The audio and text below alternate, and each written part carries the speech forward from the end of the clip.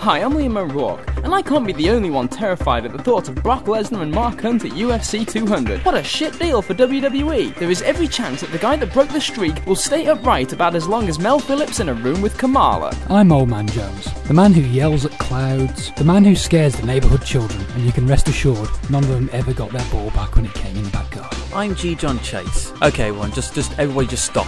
No, I do not want to see Teddy Long back. No.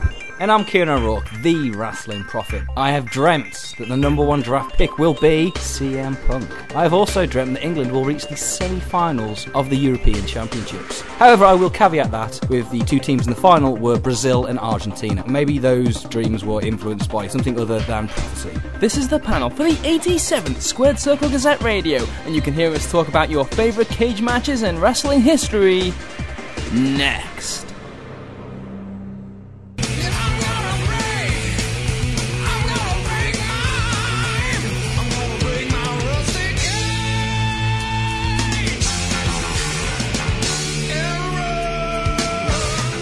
Hello everyone and welcome to the 87th Squared Circle Gazette Radio. I am Liam O'Rourke alongside Old Man Jones.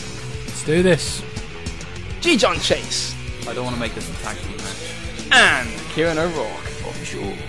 And we are back this week to talk about your favourite cage matches in the history of professional wrestling. A very wide open topic of discussion this week, fellas. Any match that's ever taken place in any kind of cage settings, of course. War Games, Hell in a Cells, Elimination Chambers, Kennel from Hells, Triple Cages. It's all eligible here today. Thunderdomes. It's all eligible here at SCG Radio this week. And of course we threw it out to you, the loyal listeners, to hear what you thought was your personal favourite cage match of all time. Didn't look for best. Again, favourite makes it a little bit more of a interesting debate and get a bit more of a personal flavour on some of the feedback. So I'm interested to see what we get here this week. For those of you who are listening for the first time, you can of course go back and listen to every show we've ever done at squaredcirclegazette.com. Subscribe to us on iTunes by searching for Squared Circle Gazette Radio, or liking us on our Facebook page, facebook.com/SCG Radio. So with that said, gentlemen, very quickly before we get to the nitty gritty here today, thoughts on cage matches in general? Are you a fan of them? I'm curious to know. It's a funny one, isn't it? Because I don't know, you quite often get disappointed when you get a cage match. I don't know, maybe it's just me. I think it's because it's a great gimmick to sound the build. For instance, the recent Jericho Ambrose one, it's so restricting, given the nature of the gimmick, they can fall flat from the expectation. So yeah, it's an interesting one. It's a lot, obviously a lot of great matches, but a lot of letdowns too. Yeah, it's one of those that, in principle, I'm a big fan of, and there's been enough good ones over the years in whatever format the cage constitutes. But you do really get peaks and troughs when it comes to the cage matches. You mentioned the Jericho Ambrose one recently. I'm sure we'll get into some terrible ones that there's been over the years from the listeners' feedback potentially as well. It is one of those that's sort of all over the place in retrospect when you look at the history of the cage match, and even reaching the point now where we've got, it's October, it's time for Hell in a Cell, and that's what I hate. The way that it's been bastardised to some extent. Yeah, I think due to just obviously the mass oversaturation of this gimmick, along with all other ones, I think the actual ratio percentage of the quality of these matches have gone down in the last, particularly I think in the last 10 years. And when kind of watching back a lot of these matches that are great, I did struggle to find anything good or memorable in the last 10 years specifically. And it does make you forget sometimes that there are great matches are out there. That there is a restriction due to the nature of the gimmick, but when told right and when used at a very specific stage of a feud and with the right people in mind, and they put it together right, it can work really well. It can be magic. Well, that's the thing, and you and Carl both touched on it. Nowadays, at least in WWE, the cage match is it's October. It's not used to culminate a feud because two guys need to be locked inside there, or so one can't escape, or that philosophy's out the window now. So it puts a whole different spin on the cage match. It's the same with, and they've done it with all the gimmicks. They've done it with the ladder matches and so on and so forth, where these gimmicks that originally actually had a reason to exist, which is now it's just like, well, we can't think of anything, and we've done about 5 normal matches in a row. We've got to do something different. Oh, we'll throw them in a cage then. I might sound bloodthirsty, but I think also that the lack of blood more recently, I think more often than not, has affected these matches as well. Particularly, I don't think every cage match should have blood in. I think we'll get to at least 2 examples I can immediately think of where there wasn't blood and those matches were still fantastic. But to completely take away that, when as Kieran mentioned, you've got such a rigid structure to the cage match anyway. There's not much room when you take away one of the key selling points, one of the little tools you can use to try and get some heat in one of these matches, and WWE just taking it away. It's just like you're just tying their hands behind their backs. PG cage match is like an oxymoron, really. So, yeah, it really is. But again, that's the current lay of the land. Obviously, through history, that wasn't always the case, and we've got plenty of great battles to talk about here today. We're going to kick it off with one that got almost as many votes as any other match: Magnum TA versus Tully Blanchard. Steve Buchenik on the Facebook page says the greatest steel cage match I ever saw was the I Quit match between Tully and Magnum for the US title at Starrcade '85. Absolutely brutal. It told a fantastic story, including how far Magnum would go to destroy Tully. Mad Dog on Pro Wrestling Only says the same match to me. This is the cage match that all other cage matches should be judged by, which is why we're doing it first. The level of brutality and hatred is off the charts, and it paid off their feud perfectly. There were plenty of other people that just kind of chimed in and said Magnum and Tully, Magnum and Tully, Magnum and Tully. But again, in terms of what we just talked about in terms of the blood feud, the build-up to this was so great in terms of just the animosity between Tully and Magnum, and it paid off in a match that wasn't by any stretch of the imagination the perfect catch-as-catch-can classic, as it were. It looked like a bar fight. I was going to say, it's a bar fight in a cage. It's a bar fight that happens to be in a cage. It's almost that idea of sort of caged animals, isn't it? In the way that they would bite and claw at each other as well. Yeah. Tully getting his arm bitten by Magnum after he blades the arm and stuff like that. And yeah, it's just fantastic. Rolling around on the mat, grabbing each other's hair and just trying to get their thumb in the eye and stuff like that. It's just gritty stuff. Yeah, completely gritty, and nothing remotely contrived about it. Watching it again last night, I was just absolutely mesmerised by his performance. As you said, it managed to make me believe for a second that these two fucking genuinely hated each other. That not just might have some backstage beef or something, that these two fucking hated each other due to like the nature of how they worked the match. As you said, it wasn't pretty. There wasn't many wrestling moves in there. Certainly wasn't any real like holds or anything or suplexes, whatever. It was just like even like the very start, the very first exchange is basically like a takedown, and it just having like a fucking schmoz on the floor, and it just seems, as you said, like a bar fight trapped in a cage. And just the absolute intensity of this match, it's just off the chain. I mean, the crowd are popping every time Magnum farts. It's just like they're just popping for him. There's one point though, because the thing is, this is not the most heated cage match we're going to talk about here today in terms of constant all the way through heat. But there's one point in that match when Tully's just dropping elbows on Magnum, and I look, because after all the intensity that's built up to this point, the crowd just starts doing the stamp on the floor and the clap at the same. It's like they're not prompted to do anything, but they're so into it that they just it's just like this completely organic, like just surge of energy starts to build in the building. And then when Magnum makes his comeback, it's just fucking great. And it's just also just little kind of details. I mean, like, there were some details missing, but commentary was pretty awful. Oh yeah, Tony and Coddle. This is a very poor performance from Schiavone. I was wondering watching that back. Had they taken some of the commentary out? Edited it. Yeah. Because it was long. They just switch off. The only thing Schiavone was talking about was a fucking microphone.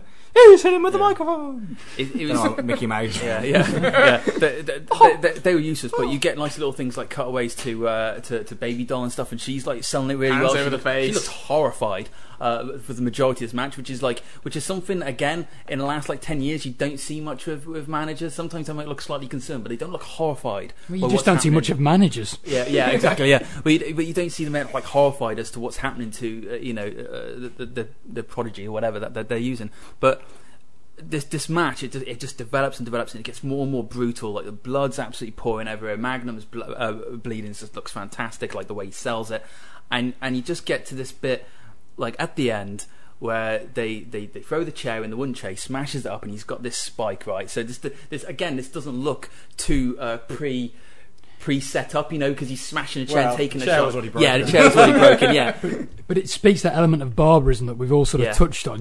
How basic and plain do you want to get, and sort of graphic, and this is just a guy with a piece of wood, and he's just driving it into his head. Yeah, it's not like it's a specially crafted piece of wood that they've used. It just looks like a broken bar leg, like a chair leg, sorry. And just as he's like trying to stab it in, and just looks so fucking real. And the camera gets him right in close. They're not shy of showing this, and it gets him right in close. And I was watching this like wincing because it's going near his eyes, and it's just like a no. And it's just this spike, it's like fork spike, is just getting closer and closer to his head, and it's like an inch away from his head. And there's just a moment, I don't know if you like picked it up, but there's a moment where I think like Tully's like shifts his body weight a little bit, and Magnum doesn't quite expect it. And for a brief moment, there's a jolt, and it goes. I swear to God, it goes within centimeters of his face, and I freaking almost had a heart attack because I do remember the finish of the match, and it's just fucking brilliant. And like, you know, obviously he Tully gets it away from him, jabs it into like Magnum gets the spike himself, jabs it into, I believe, the eye. Like he's trying to get into the eye of Tully, or at least top of the forehead, and he's just bleeding down, and just the finish is just fantastic. He's just screaming yes, as in just yes, I quit, I stop, and it's just this great moment. The crowd pops like crazy, and Magnum just turns, and he's got like the spike, and he's looking at him, and he's like, I'm going to do it again. Picks his head up in his hands. Yeah, picks his head up. He's going to do it again. He just looks at him as he's still screaming yes, like I quit. He just looks at him, and he's just like, yeah, you're fucking done, and just throws him down. Throws the piece of wood away, Gets the just fuck out. slings the belt over his shoulder, looks back, and just walks away. I'm just watching it going, you cool motherfucker. That's a fucking cool ass babyface. He just went in, kicked his ass, took his belt, and fucked off. Yeah, Cowboy Bob would want none of that match, all that blood. Yeah, so if there's any other additions around the table in terms of, is this anybody else's choice for favourite around this table? I wouldn't say it's necessarily my choice for favourite, but I think it tends to be one of those forgotten gems, or at least it seems that way to me. Maybe the amount of feedback you have had suggests otherwise, but it's always one of those that I tend to think of as not being held in as high regard as it should. Yeah. That was just my perception of it. Well, like I said, we got as much feedback for this one as almost any other match, so this is pretty much, in terms of levels of feedback, top 3, so I'm very happy to say I think that. it's at least a top 10. I think in most people, I think it's got to be a top 10. It's got to be, I think. We're moving now to the second one that also got a great deal of feedback here. Tiger Rick on the UK fan forum says the Shawn Michaels Undertaker Hell in a Cell was almost the perfect match. The build from the HBK SummerSlam turn through the beginnings of DX and the chaotic no contest at Ground Zero was tremendous. The concept seemed barbaric going in, and it lived up to its billing, with Shawn bleeding like a murder victim from being thrown into the cage and violently killing the cameraman. That was a fantastic setup for them to climb the cage, and without the benefit of hindsight, Shawn's fall off the cell and through the table was mind-blowing. Just when you thought this thing couldn't get any more dramatic, Kane made one of the most brilliant and memorable debuts in company history, sold perfectly by a dumbstruck Undertaker while Vinnie Mac screamed, "That's got to be Kane!" in one of the last great calls of his career. Michaels somehow escaped with the victory, and the outcome created the infamous Survivor Series main event and the Kane-Undertaker feud until WrestleMania. There were barely any matches that topped this full stop, let alone just cage matches.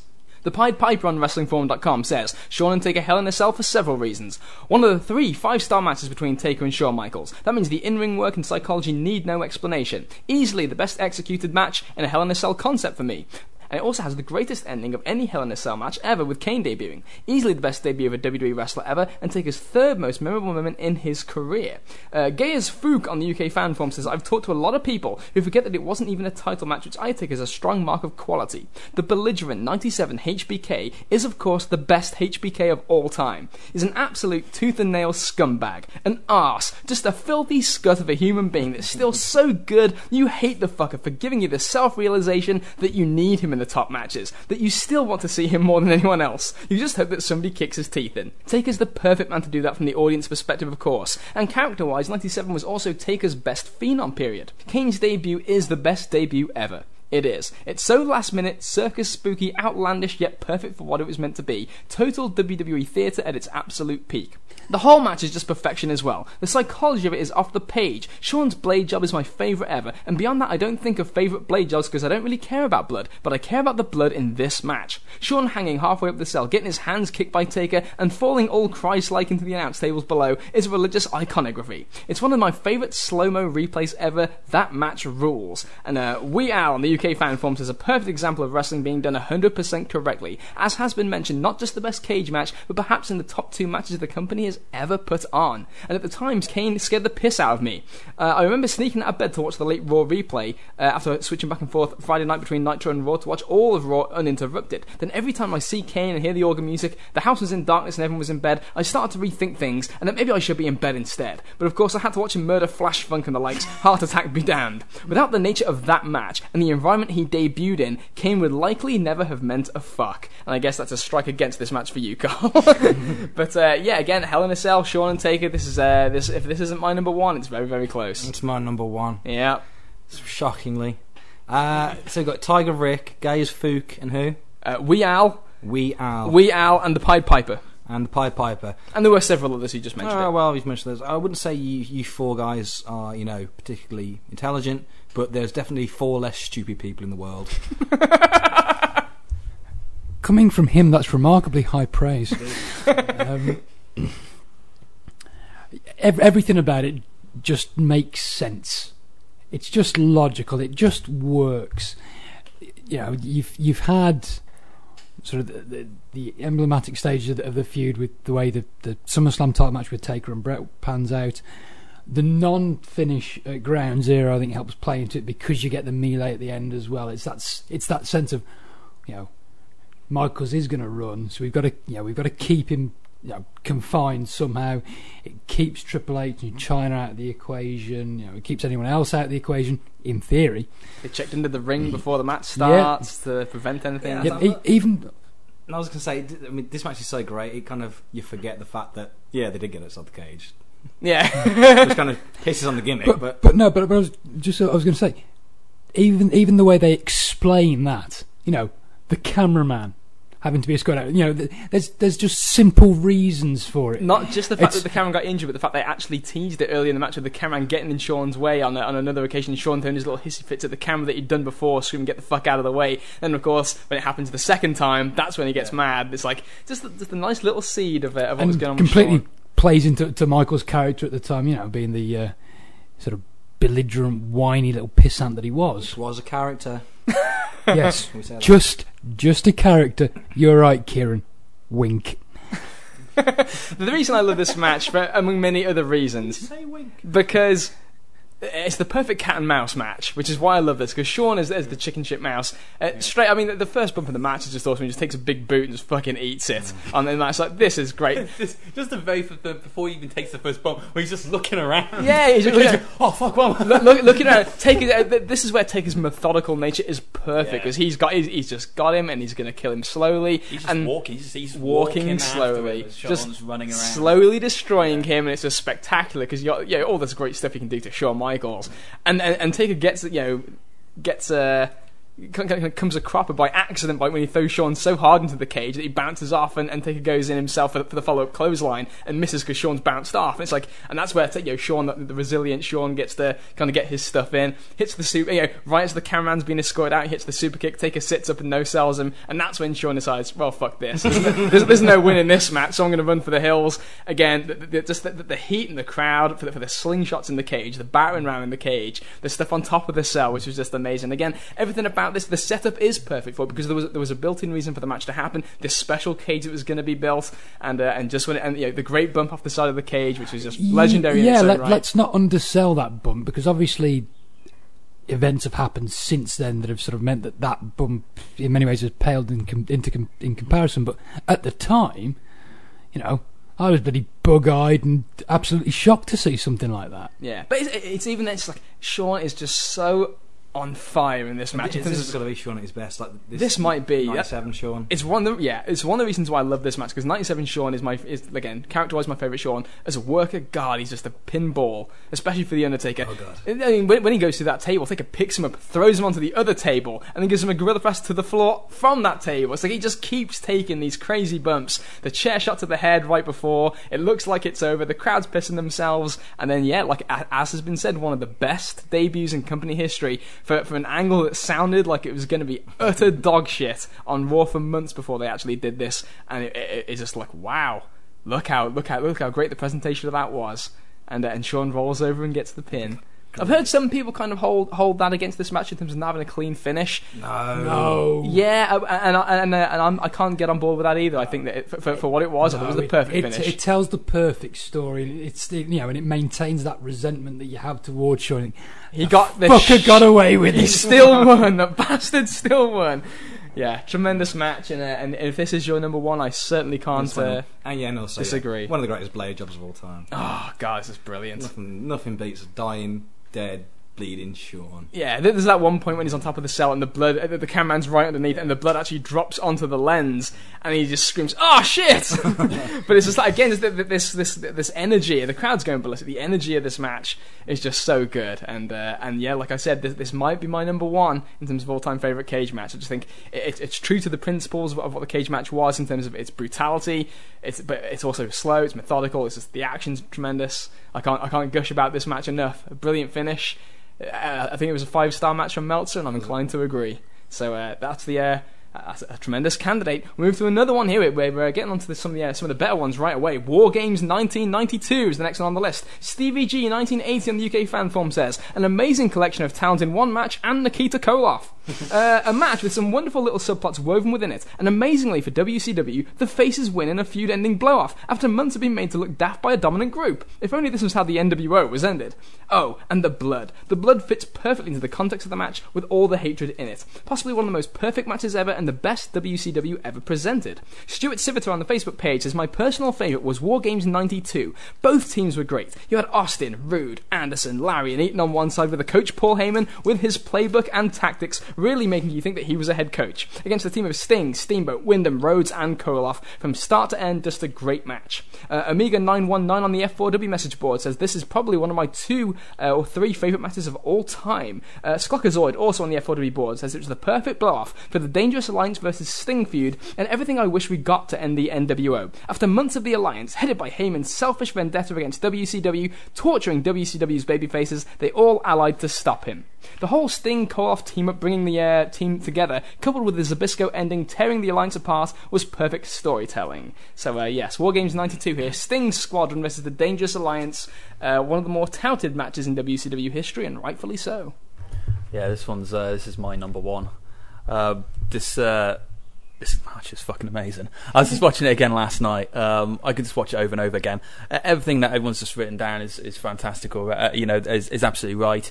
You got 9 superb wrestlers and Nikita as well in there, and it's just everything about this match I absolutely love. Not just the fact that the Dangerous Alliance are just fantastic anyway, and as you said, the story was actually developing in the right way, and Sting's squadron was also made up of great components where just even before the match starts, you're excited for what you're potentially about to see, and just everything, even from like the beginning, even like stuff like the entrance, I just love and just memorize. Like we walking down single file. Yeah, we talk about entrances, and we've talked about entrances before that are memorable. We're not talking necessarily like the big showboaty ones, but things like we mentioned, like Stone Cold at Survivor Series '96 when he comes out from the smoke and he just looks fucking awesome.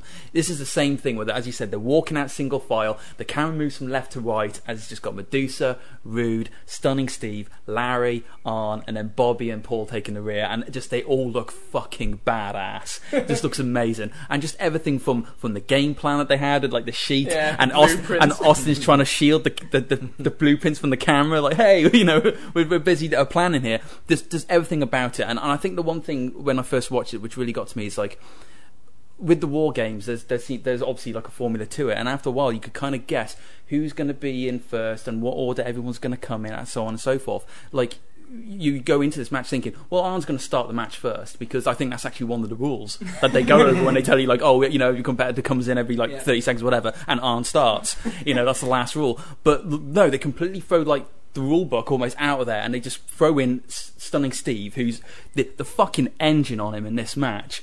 It's fucking phenomenal. It's absolutely amazing. And they throw him in there with Barry Windham, and just then, I'm watching it, I'm just like, okay, I wasn't expecting that. So, okay, they'll throw in Arn next. And it's like, no, they throw in Rude, who you would expect to be the last guy. And so it just constantly, like, you're guessing wrong, all this time guessing wrong as I'm watching this match. And just someone different is coming in. And so it keeps it incredibly unpredictable. And just the match, just the action in it, as I said, Austin's work rate in this is absolutely phenomenal. He's busted open, he's bleeding everywhere. His crown for biggest blade job during the match is only taken away from him towards the end by Dustin, who's if you ever want to hear of the proverbial Crimson Mask, this is it. You can't even see his eyebrows. You can't see like the shape of his face. It's just like red and then 2 white eyes. The bits of his eyes on there. You can't see his fucking face. He's bleeding that much. And he just got even extra things on there, like the combination I never knew existed of Jim Ross and Jesse the Body Ventura doing commentary. That's like fucking like commentary hard on for me. It's just like 2 guys that I just enjoy listening to, and there's just everything to love. Sting comes in, does his flurry of offenses, just look great. Medusa's climbing up the cage, throwing things in. It just looks fucking insane. That the cage is almost falling apart. It's sagging down in the middle. They've taken the ropes off and they're loose. There's blood everywhere. They've got their own blood. They've got other people's blood. They've got Bob Orton's blood all on them. There's blood fucking everywhere. They're beating the shit out of everyone, and Sting's kicking everybody's ass. And stunning Steve Austin is still going. He's still running around doing offense, and just some of the bumps. It's just, as you said, it just ends in the right way. It's just from beginning to end, just an absolute joy in work rate and just superb talent. And Nikita Koloff. As a fan of unpredictable war games, was you also a fan of the TNA ones where they would bring the faces would have the advantage? What's TNA? G's commentary hard on notwithstanding. No, a wonderful match, and the talent you've got in the ring obviously speaks to that. The only downside I would or sort of sour note I would ever have on this match is that it ultimately leads to the break with the Alliance. Which I thought was far too premature. Yeah, well, this was the show when Bill Watts came in, so he was there we go. He was doing all of his new plans, and Dangerous Alliance was not among them. So. Was he wearing the hood? I don't know if he was wearing the hood. I don't know. There's 2 great bits in the match that I just remember was fantastic. There's one which is involving Stunning Steve, where I don't know whether it's quite intentional enough, but I think it's Dustin does it, where he lifts him up to do like the atomic drop, and Austin smacks his head on the top of the cell, then gets dropped down on his bollocks, and then just to rub it in, Dustin clotheslines him. That's a great combo. Only bettered by when Arn comes in. He comes in as number 3, and he comes in, grabs Barry Windham, DDTs him, runs into Ricky Steamboat, and fucking spine busters him, fucking spikes him on the floor, and then just turns around and just goes, "Yeah, that's your fucking team right there." Yeah, Double A. Double A is great. I think it's Steamboat. Awesome. I think it's Steamboat that holds Rude upside down while his head's between the 2 rings. That's just hilarious. Great. The thing is that this is the kind of action. The reason I love it is, it's. I don't enjoy it necessarily for like the little things like that. It's just like the whole things from. It's like you sit back. This is perfect. This is perfect for what it is. The crowd's red hot. The baby faces are great. The heels are great. You couldn't ask. Turnbuckle hook. Yeah, the turnbuckle hook at the end. Larry the Cruncher ends up hitting his own man. Yeah, good stuff.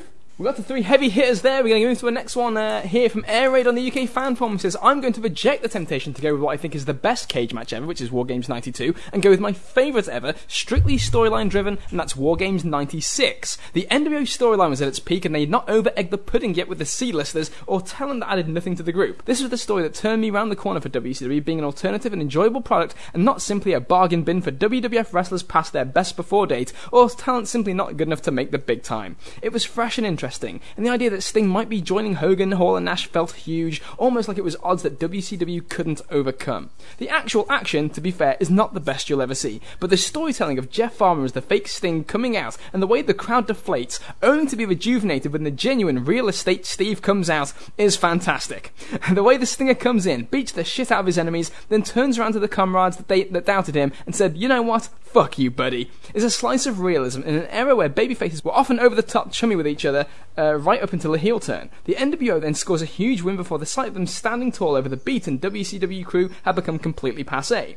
Most importantly, I love watching the match because it bleeds into the next night where we get probably my favourite promo of all time. The only thing for sure about Sting is nothing's for sure. The passion Stinger injected into that one was outstanding, and it led to a fascinating period where initially you weren't sure who he was batting for, and eventually the character transformed completely. Black and white, attacking without prejudice, Scorpion Death Drop Sting became my favourite character on the show and the reason I tuned in most weeks. Fair enough, within a couple more weeks the NWO storyline was being diluted by Vincent and Scott Norton's, and as Cole would say, the bloom was very much off the rose. But I'll still go back and watch that War Games match on a regular basis because I loved the story told before, during and after, and it reminds me of a time when WCW, which I dearly miss, was actually producing a compelling show. So great argument there for War Games 96. I do love this match as well myself. Finished with the front face lock of Hogan on Luke is a little bit weak, but again, nitpick stuff here because I love Arn coming out first again. Arn comes out first. It's the rule. It's the rule to wrestle Scott Hall, and man, when he's just punching him in the corner and he just punches, it's fucking double A. it's Flair's awesome when he comes out and starts low blowing everyone, and Does a little dance. Come on! come on, it's 3-on-1. Come on. and if I'm not mistaken, it's in the Carolinas as well, which also helps. So that's always a tick for it. But there are parts about this match I really like, which you've touched on there, Liam. Double A starting and Scott Hall being involved in.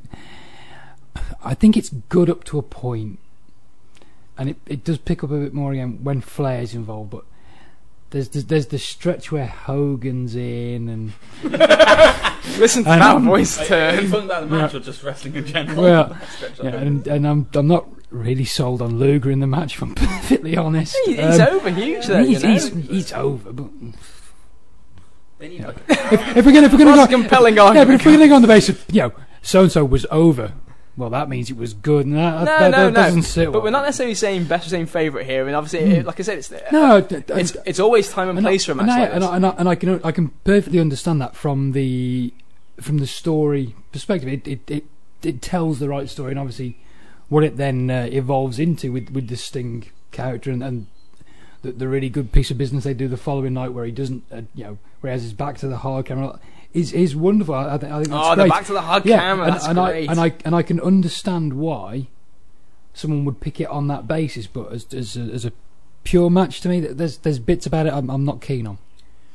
Yeah, I don't think it's certainly not as good as a 92, but I think it has its merits in there. Just outside of Arn and Flair awesomeness, I think Luger, whilst physically, the only thing he kind of brought to that team was obviously the strength and the power, to try and do those kind of Keys to victory. Okay, then Bill Apter. to do those major spots and so on that they wanted to, but obviously his key role was because the long-standing friendship he had with Sting, they were using that as the angle and so on to create the distrust and to lead to that next night where Sting's like, even his own friend didn't believe that he was on their side, and so it gives Sting just that extra reason to literally turn his back on everyone. And I enjoyed it for what it was. I think the pop when Sting, the real Sting comes out, it's just great, and he just proceeds to beat the shit out of everyone. Yeah. It's like a precursor to what we're going to get for the next year and a half. months, yeah. It's just Sting can actually wipe all these guys out. However badass Nash and Hall have come across since they've been invading, Sting can just gazump all of them. And he just proves that, and then just goes fucks off, and just walks away. And it was just like a Right great, there, Lex. right there. Like, you I can't remember what he says now.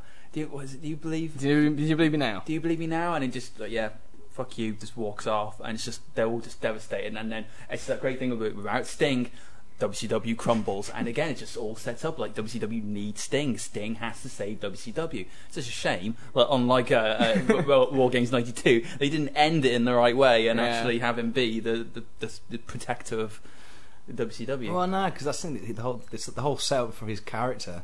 It's perfect. They can't, if he just came out and they won, and so what?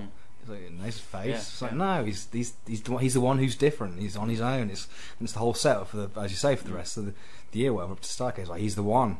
Yeah. It's a beautiful setup. Yeah. And you got the cool little thing of having Flair and Arn as babyface in the War Games is kind of cool. Yeah. But no, in terms of the setup, they had to win because it's like, well, fuck you guys. Yeah. It's like in that era when all the heels are trying to be cool and the faces really weren't. It's like Sting's the one. It's like, oh yeah, fuck you guys. So let's not, in terms of helping the match, let's not sleep on Bobby Heenan on commentary. Oh yeah. He was fantastic throughout. Though I will state that the post-match bit where Luger's crawling along the floor screaming Sting's name, Sting, was definitely a B- grade in the Vince McMahon School of Ham. I think it's like it was a bit like, come on, Stinger! I like to think that's how he actually picks up the phone and calls him. Yeah. And then like Savage just comes out to try and assist, and you just there thinking, Gets the shit kicked out of him. He gets shit kicked out of him. You think, why didn't he come out earlier when Sting fucking bailed? Why didn't he run in the ring and like take over? He's a madman. He's a madman. Let's not sleep on the great Arn and Flair promo on Nitro to set this up as well. The week before, when they thought that Sting had turned, and Arn just gets the serious promo, and then Flair just comes in, hijacks a headset, and goes, "Can I talk?" and just starts fucking going off on one. And what are you going to use instead of the bloom is off the rose now? I've just become a parody to these people. I don't know. Old Man Jones bingo. Appropriately enough, Carl. Nitro on WrestlingForum.com with one that I wasn't expecting to come up, but I'm glad got to mention. The Rock versus Mankind versus Ken Shamrock at In Your House Breakdown. Ah, yeah. This was a unique match. I'd never seen a triple threat match take place in a steel cage before, and I haven't seen one since, or if there have been more, I certainly don't remember them. I love the drama in this match, with Mankind trying to be the friendly hero and forming alliances with Rock and Shamrock. Rock giving no fucks about anyone and just being cool, and Shamrock being the unpopular heel. There were some cool spots like the double abdominal stretch, and Mankind diving off the top of the cage for an elbow on the Rock and hitting nothing but the mat. But my favourite part of the match was the ending, with Mankind climbing up the cage and Rock stealing the win away from him by pinning Shamrock before Mankind can hit the floor. It was one of the most creative finishes I've seen, and I absolutely loved it. Mankind's reaction after the match, thinking he'd won before he found out he'd lost from Jar and King, was so funny and brilliant. And you can't forget about the hilarious pre-match interviews from Rock and Mankind. However, the biggest part about this match was how over the Rock was with the fans. He was undoubtedly the star of the night, and the crowd ate up everything he did. This was the match where you knew he would go on to become someone truly special. The biggest spot of the match was the double people's elbow on Mankind and Shamrock, and the crowd went absolutely bonkers for it. This was a show stealer, a really exciting match mainly for The Rock, although it was Mick that was carrying the match. I believe this was the second to last time that the classic blue mesh steel cage was ever used. Not only is this my favourite cage match ever, it's almost my favourite triple threat match ever as well. So yeah, this is one, like I said, glad it came up, because just the pop when Rock's music hits at the start of that match, they're going crazy, and the double people's elbow is glorious. May have been the first time Jerry Lawler ever uttered the words Bizarro World as well. Well, Thanks, yeah. Jerry.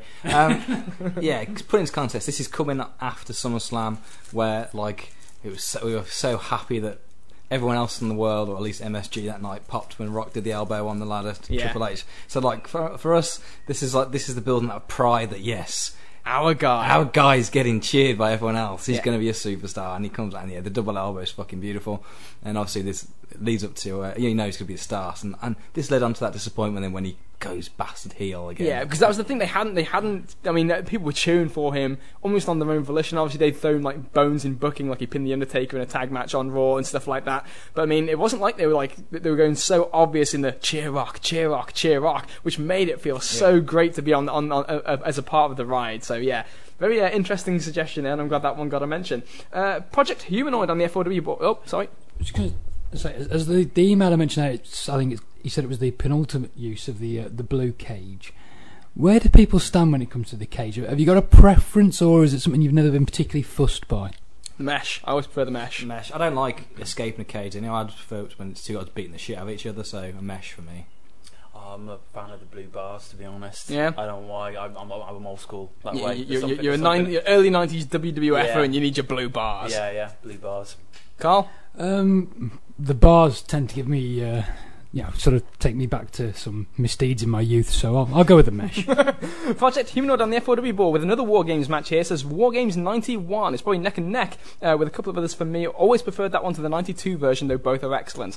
91 is the... Poor Brian Pillman. The Pillman show, pretty much. He goes in there injured, storyline injury with the injured shoulder, and goes in first because he wants to get his hands on Barry Windham and the Horseman, who injured him the previous night on Saturday night. And just great stuff here with Pillman doing the whole match, bleeding, making his own comeback, and then Sid drops him on his head with the powerbomb that just kills him.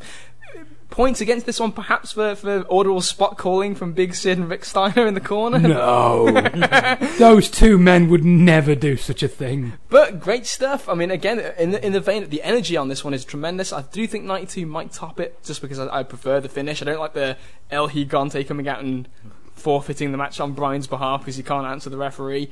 That's not for me. But action wise, this is up there.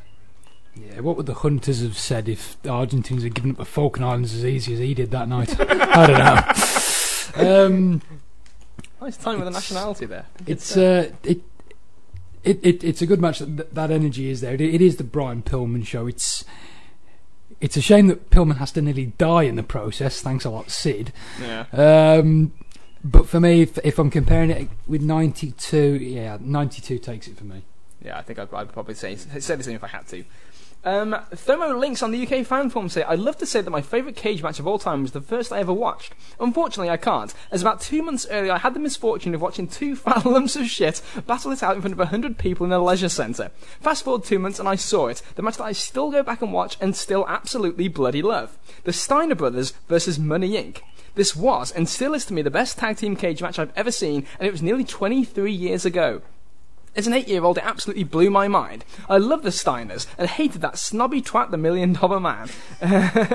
This was an epic struggle between two teams who were larger than life to a young one. 2-on-1s consistently happening with the partner desperately trying to get back in to help out. This match completely blew my mind, and even to this day, I absolutely love this match. Even the fact that IRS was involved can't lessen my love of it. Victory on Pro Wrestling Only says, another personal fave is the Steiners vs. Money Inc. from '93. The match is limited due to the era of no blood, but they work hard and have some unique spots. Believe it or not, IRS actually outworks DiBiase in this one. So I kind of go that far. it's certainly it's an interesting point, because this is a really good match, and it's a really good match because, and we're going to talk about another one like this shortly, I'm sure, where again, because there is no blood, it's all about the escape, and the whole principle of the match is both guys have to have their feet on the floor to win the match. So obviously you have at some points like Scott Steiner getting out to the floor, but then he can't really do anything because they can double team, so he comes back in to save the double team and stuff like that. And it's like, you guys coming in and out, but at no point do you have both guys on the floor at the same time. And it builds and builds and builds to this great spot where you got, I'm pretty sure it's Rick on the floor. It's Rick on the floor.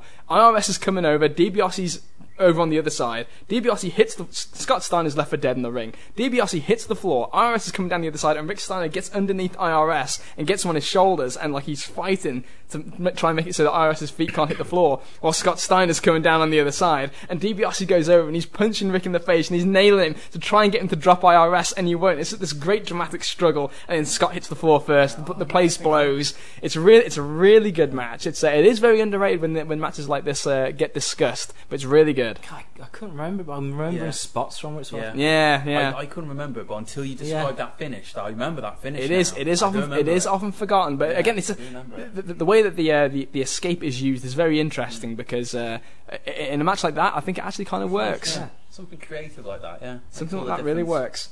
I'm actually going to segue to another tag team cage match here that I really like myself. Ronnie Sarnecki on the F4W message board says, my favourite was an MSG house show in July 1986. Bruno Sammartino and Tito Santana versus Randy Savage and Adrian Adonis. Around this time, the WWF was using the blue bar cage and having minimal blood. However, this match used the old school fence cage, and Randy Savage's face was completely covered in blood. It was so different from what the WWF presented in their cage matches at the time. To this day, it's not only one of my favourite cage matches ever, but one of my favourite matches of all time. So again, another really good candidate here in the tag team format, because again, similar to the previous one, it is about, both guys have to escape the cage, and it was the kind of culmination of a tremendous feud with Savage and Santana after Savage had won the IC title from Santana, and I want to say February '86. But yeah, as we were talking before, I think on a previous episode, might have been last week actually, about a fan whose first memory of wrestling was in 1986 WWF, and the Santana Savage feud is just tremendous, and it's great month-to-month booking where the first match you got in March ends in a DQ.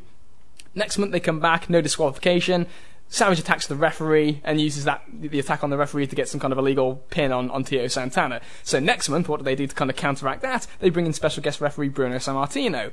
That all goes tits up when Adrian Adonis gets involved. He starts beating up Tito, starts beating up him. So they set up a tag match. The feud escalates. It's Bruno and Santana against Savage and Adonis. Ends in a count-out win for the heels. How do you counter that? It's just this layer upon layer upon layer. How does it end? Obviously, tag team match in a cage, and you get this again, not one of those matches where you can look at and say it was great for this spot, this spot, this spot. It's a great kind of fight atmosphere in the cage, but it's just a tremendous finish where Savage comes off the top of the cage, lands on Adonis, and then Bruno goes at the door while Santana climbs over the top. The heels are dead in the ring, covered in blood, and it's like that's the definitive end to the feud. No one had to get pinned, and it's marvelous. It's marvelous. It's like that month-to-month great WWF booking that I love, where everybody gets protected, but things escalate, and it does pay off at the same time. So this is a good candidate for me. I'm interested though, because tag team cage matches are a bit of a rarity now, but I like that format. I think that could really work if they did it today.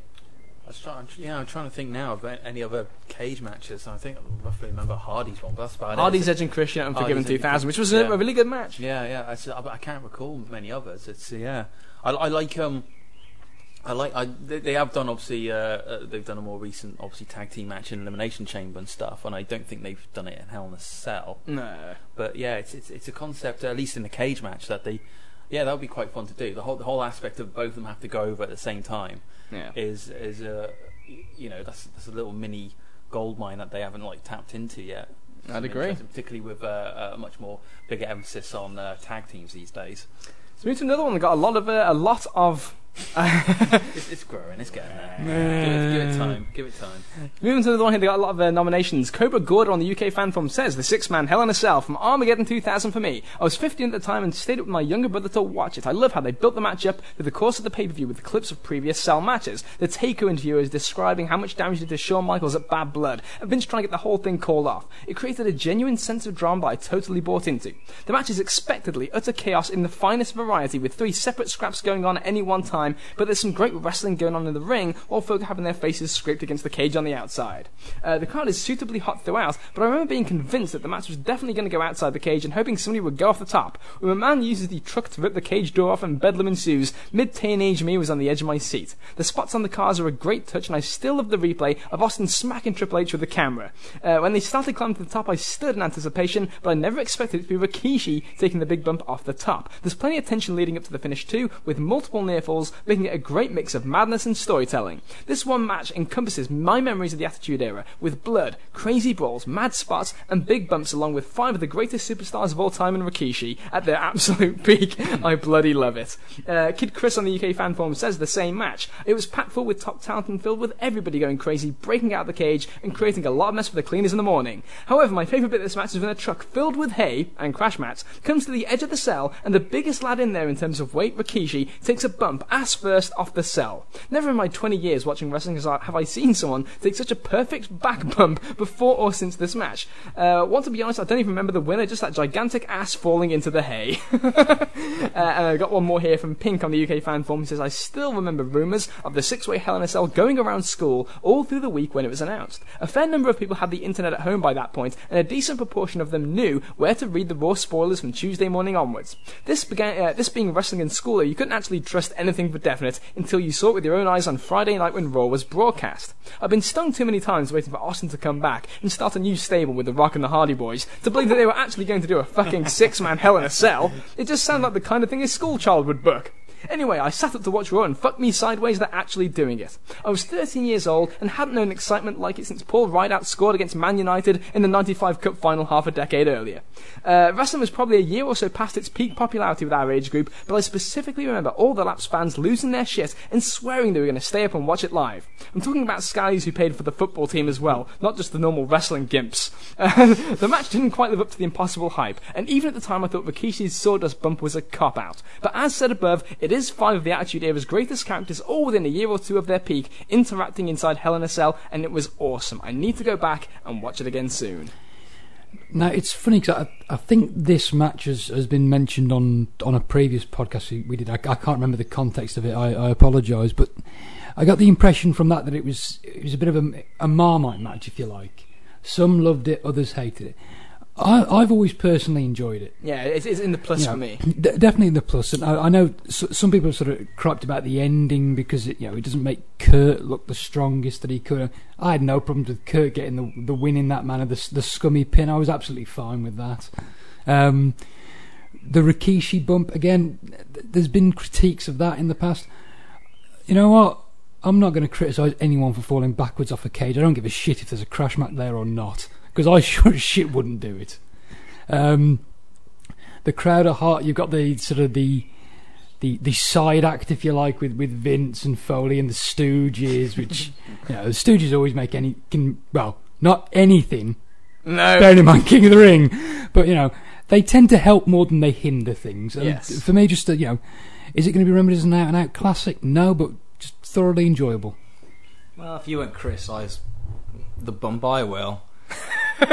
In every way that Shawn's and then Foley's bumps were organic and natural, it was so contrived, and I was just probably regretting that Shawn wasn't involved at the time.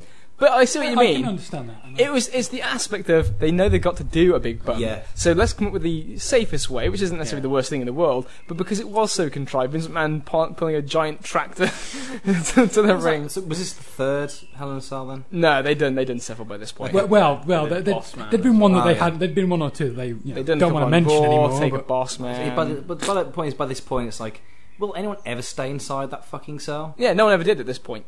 So, they always got out. I think that's the problem I had. It was just a bit cliched for me at that point.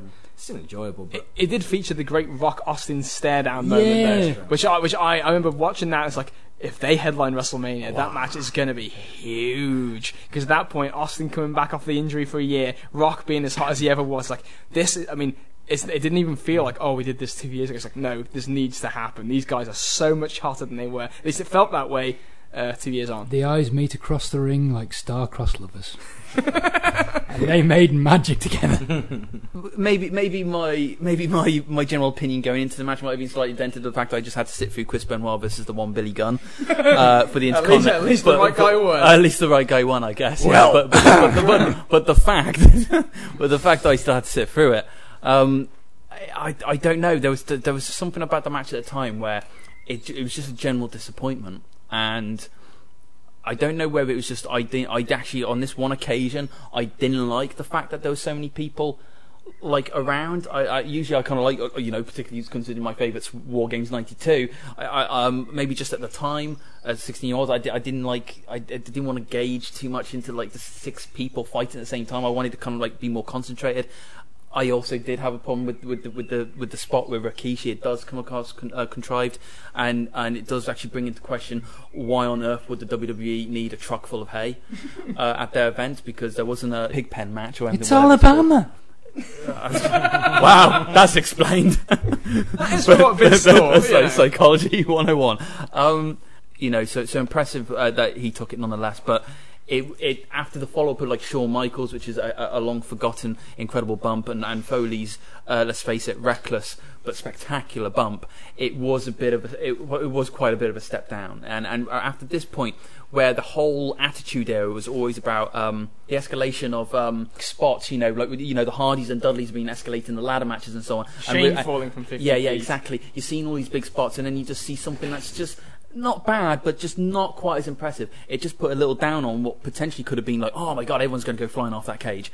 Rock's going to, like when the one lad was saying as a kid, like he was imagining like Rock and Austin Hardy's being attacked him. That just perfectly just states what like children's minds were like at the time, like what kind of group you think like going into a match like, oh, but you watch, the Rock is going to hit a rock bomb off the top of that cage on Triple H, something like that. When you got 6 people in the Hell in a Cell and you've seen 2 people in the Hell in a Cell, like Undertaker and Mankind doing crazy shit, you think, well, it's going to be like that, but it's going to be it's going to be 3 times over. That's how they sold the match.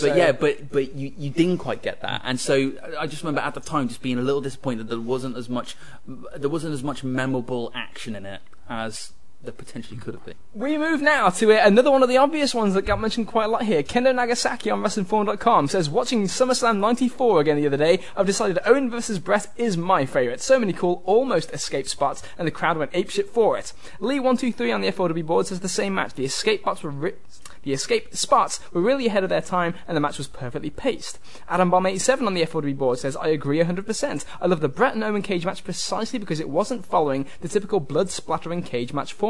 They both just wanted to escape and be the world champion.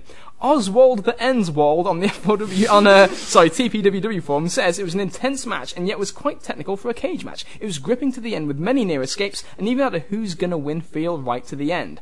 Dave Wadding on TPWW says Brett and Owen is the winner. Great story, near a year of build-up, classic matches before this one, great chemistry. I don't know about anyone else, but I do not like cage matches that end in a pinfall. Escape finishes are the best.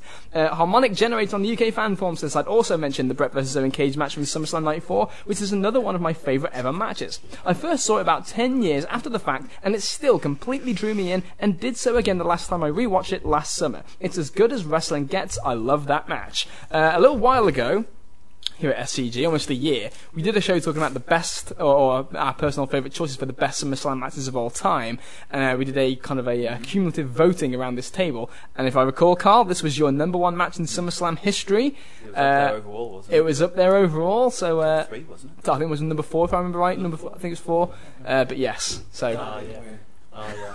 Carl, Brett and Owen, this is your time to wax. That sounds wrong. Without question, my favourite cage match where it's got the escape element to it. That sounds like one hell of a cop out. I appreciate, but in that context, it's certainly one of my favourites. It would definitely be in the final reckoning if I could decide on one. But given my age, I can be quite indecisive. I love the pantomime nature to it at times as well. I know that's not necessarily Owen diving with arms extended. It's not necessarily what you initially look for in a cage match, and it's certainly a completely different context to the earlier ones we've talked about in the Hell in a Cell matches as well. But yeah, that image of Owen just diving for the door and just falling short was fantastic. There's enough drama. There's plenty of drama in there with the near escapes, and there is that sense of, because of what's gone on before, with us seeing Owen beat Bret cleanly at Mania, you did wonder, Jesus, could Owen actually win this? There's enough sort of credible doubt there, if you like, and to have the Hearts at ringside again, and point your finger at me. Anvil is superb throughout, as almost like the court jester stirring the pot, clotheslining Bulldog over the rail. I don't think Diana knew anything about that. Bulldog just takes her over for the ride. That's what makes it great. Bulldog looks awful. Oh, he does. His look. It's the Sigourney Weaver perm. His perm is like suede waistcoat with no shirt and jeans. Is he wearing a fanny pack? No, someone's wearing a fanny pack. That's Anvil. That might be.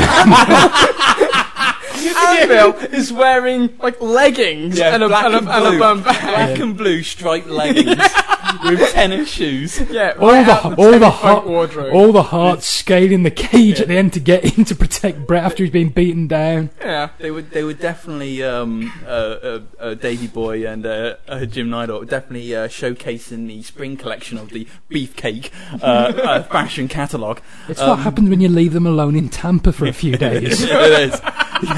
This match, this for a long time, this is my favourite cage match.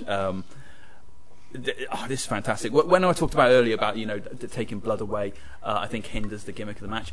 I said there was a few exceptions where blood wasn't needed due to just the right time, the right people, the right storyline, and this is numero uno example of this, because just the Bret Owen feud, which was so good all the way through, just kind of ends like brilliantly in this fashion, and just the way they went about it. As you said, we commented on all the Hearts being at ringside and Bulldog and Anvil, and so what's Anvil doing here? He's just looking a bit like a bit seedy.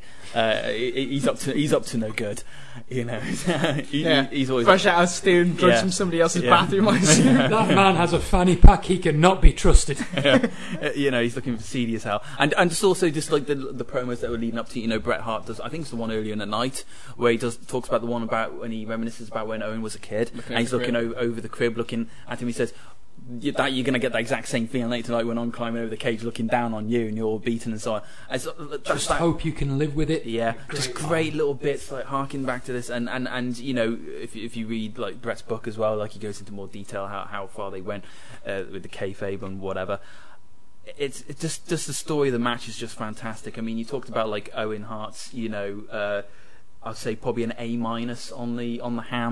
on the ham scale of this, just a leap in the flying, or at times if it wasn't flying, doing a Superman pose, he would do the scurry. He would scurry the cross and then leap, and like every time, just Bret would catch the foot and drag him back. There's one point where they keep doing it to each other, and Bret just mounts him and starts beating the fuck out of him. So that's my favourite part of the whole match. It's just great, and just and it's just always great where suddenly they'll stop doing that. So then just like one of them will try and climb over the top of the cage, and so they'll do something over there, and it's like that's not working. So Owen will try and scurry out of the cage again, and it's just constantly back and forth. Like, how is this going to happen? Who's going to escape, and how they're going to do it? And it raises so many questions as to what's going to happen. And just the finish is great. Owen's foot gets caught in the cage and is dangling, and Bret just leaps down and just comes in cool. The post angle as well is just fantastic as well. Just the whole presentation, and it just generally came across, particularly with the post angle as well.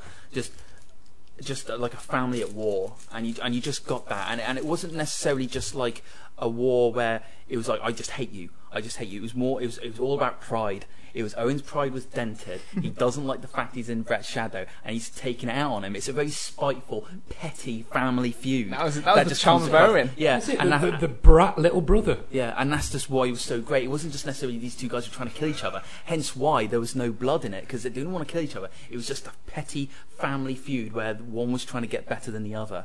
I thought it was fantastic. Now this is also, to some, a bit of a Marmite match as well. There are some people that don't like this match quite as much and think it's overrated because it's 30 minutes of the same type of thing. And some people don't like the fact that this brotherly war didn't involve that kind of violent aspect. And if I recall, Kieran, you were kind of along those lines, right? Yeah, Carl, don't steal the microphone. Just Well, speak off well- now. These people want to hear my voice. It doesn't matter what you say about this, you're wrong. Yeah, well, just fuck what you think. Yeah, I've always been underwhelmed with this 12 match. people on Twitter care what I think. Oh, you up? Double my numbers. It's a sign the elderly are getting onto Twitter. Nice. Yeah, I've always been underwhelmed with the match. I didn't see obviously live at the time, so I heard a lot about it. Then watching it back, and it is for me. It's very one-dimensional. It's not what I want in a cage match. I want a cage match for me should always be brutal, and that this dynamic. Yeah, obviously, given they probably couldn't do blood, and it just never piqued my interest as a really great match. I mean, the super crotching off the top aside. Yes, that is brilliant. I mean, that I will watch it again infinitely just for that one spot. But yeah, it's not what I want out of a cage match. I will say that. Yeah, when it has that kind of divergent feeling, I can certainly understand. If this is your favourite, I understand why. But if it's not, I can certainly kind of see the argument against it too. So.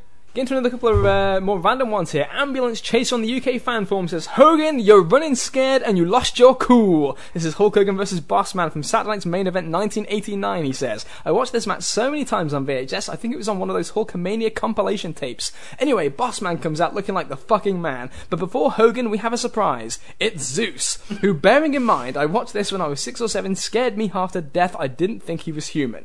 Massive pop for Hogan, who does what Hogan does for a lot of the match. Sells without dying. He's the best in the business. Unreal level of athleticism shown by Bossman here. What an effort by the fat cop. At the midway point, Bossman tries to escape. Hulk bites him and fucking suplexes him off the top of the cage. That's over 600 pounds of belly and steroid abuse falling to the mat from the top. As a kid, I think I pissed myself with excitement.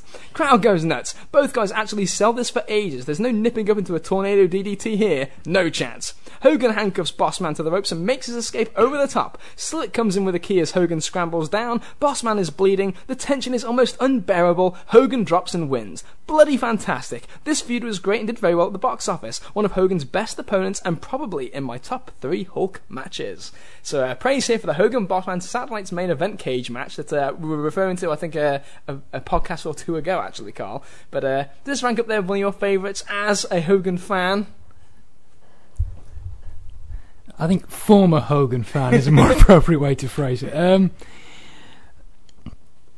It is a fun match. The Zeus introduction notwithstanding, I can't ever claim to have been a big fan of that, or his chops, or his cross eye for that matter, His choke. or his choke.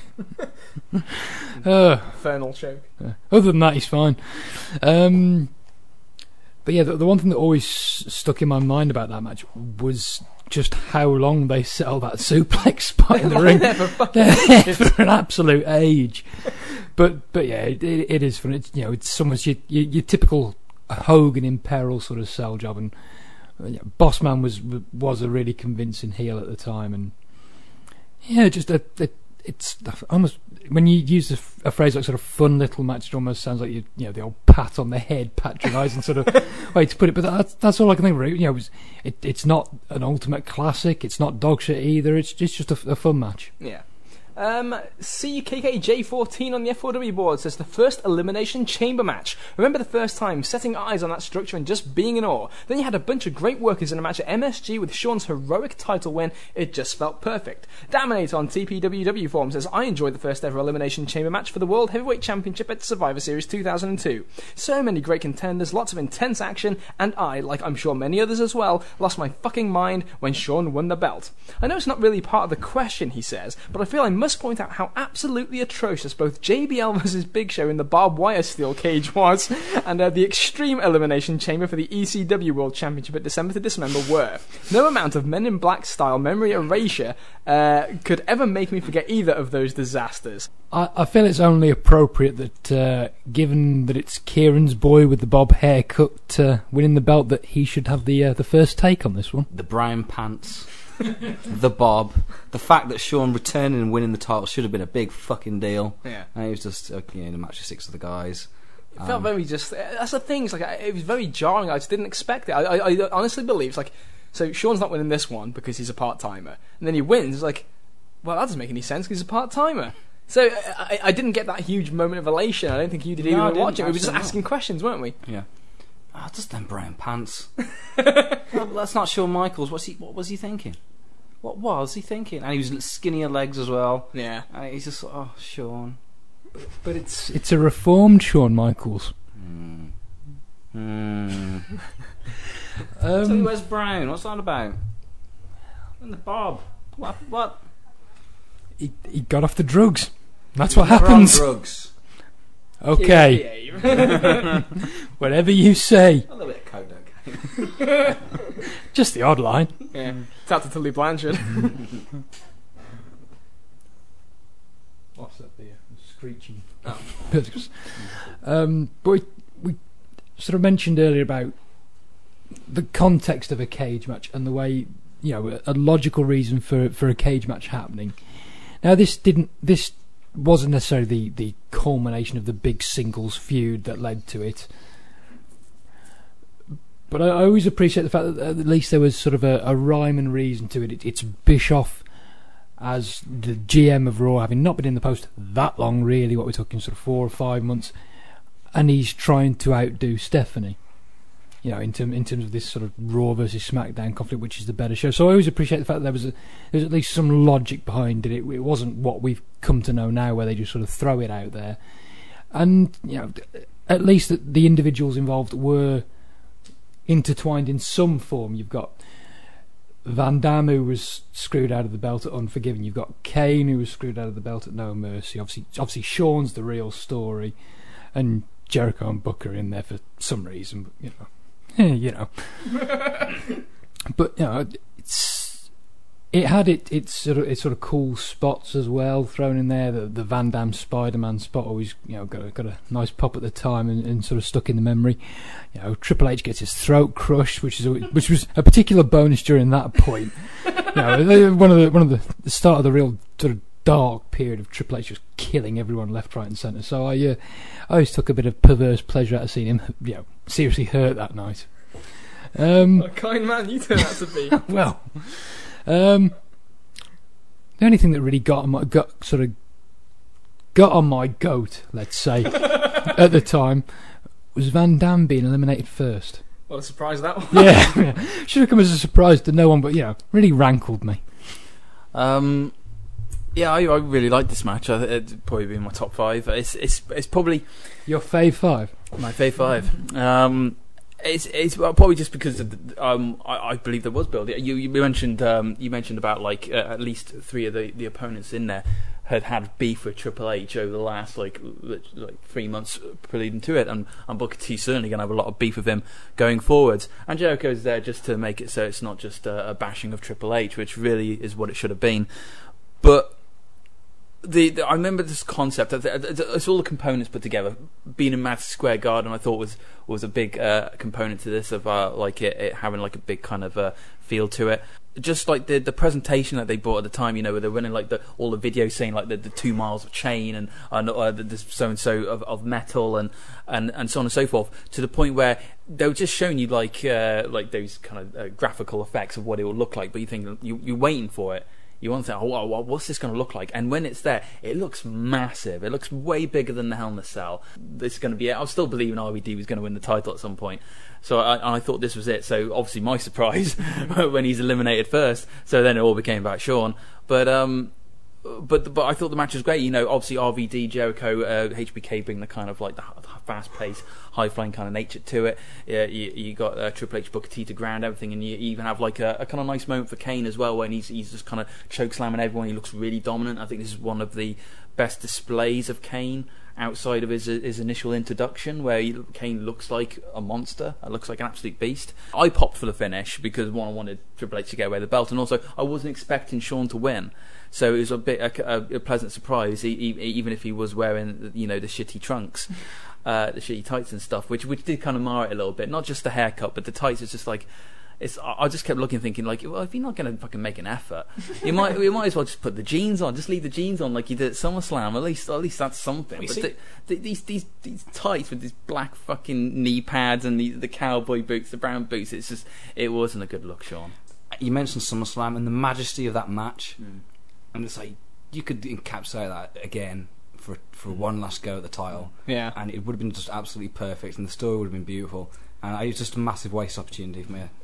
This was the only Elimination Chamber match that got a vote. Is this what's everyone's favourite chamber match? Very quickly, because this isn't mine. I actually prefer the one with Orton, Batista, and Triple H when they did the one in Puerto Rico that time. When it was just like and Jericho, Benoit, and Orton, and Edge, the other guys in the match with Shawn as ref, and it was like fucking. The action was absolutely unbelievable. It had that great. This was right in the middle of the Batista turn, where Batista gets eliminated by Orton, and then Triple H gets up to make the save and then sits back down and lets him get pinned, and then Batista helps Triple H get the win in the end by attacking Orton. It's like, I love that match. That was so good. I thought that was the best chamber by far. Personally, I think the first one's still the best, just because obviously at the time I didn't know what to expect, so my memory of it is probably much more heightened because it was more of a spectacle at the time. I think the SummerSlam 03, which I haven't seen for a while. Would have been if the finish was it would, yeah, it would have been. I was going to say it's a great showcase for Goldberg for the most part, and the crowd are responding to him in a much more positive fashion than a lot of WWF crowds did during Goldberg's run. But I don't think there's any way you can get away from that ending and the sour taste it leaves. I think it just really puts a dampener on it. I struggle with picking a sort of what I consider a best chamber match, because my memory's a little bit hazy on them, in the sense that it suffers from the way that Hell in a Cell has suffered in later years. It's that point in the calendar, so the pay-per-view's Elimination Chamber, so let's have a chamber match, or let's have two chamber matches, and they all sort of merge together. So I have difficulty picking what I think would be. I thought it was a natural fit for Survivor Series, actually. Yeah, I think it would have been a nice way in retrospect to transfer away from the tag match, from the survival element of tag matches to surviving the chamber, if you like. I mean, that would have been a nice way to sort of work more towards that. But they just, the way it became such a sort of nonsensical. It's February. Here you go. It killed the gimmick. Outside of that, honestly, the only other one I remember, moment for moment, is the New Year's Revolution, 06, and that's only because Edge cashes in at the end. That's the only reason. I just remember Kurt being eliminated first, which is bullshit, and Shawn I think was second or third elimination as well. So it just ended up being Chris Masters and Carlito against Cena. That's a winning combo.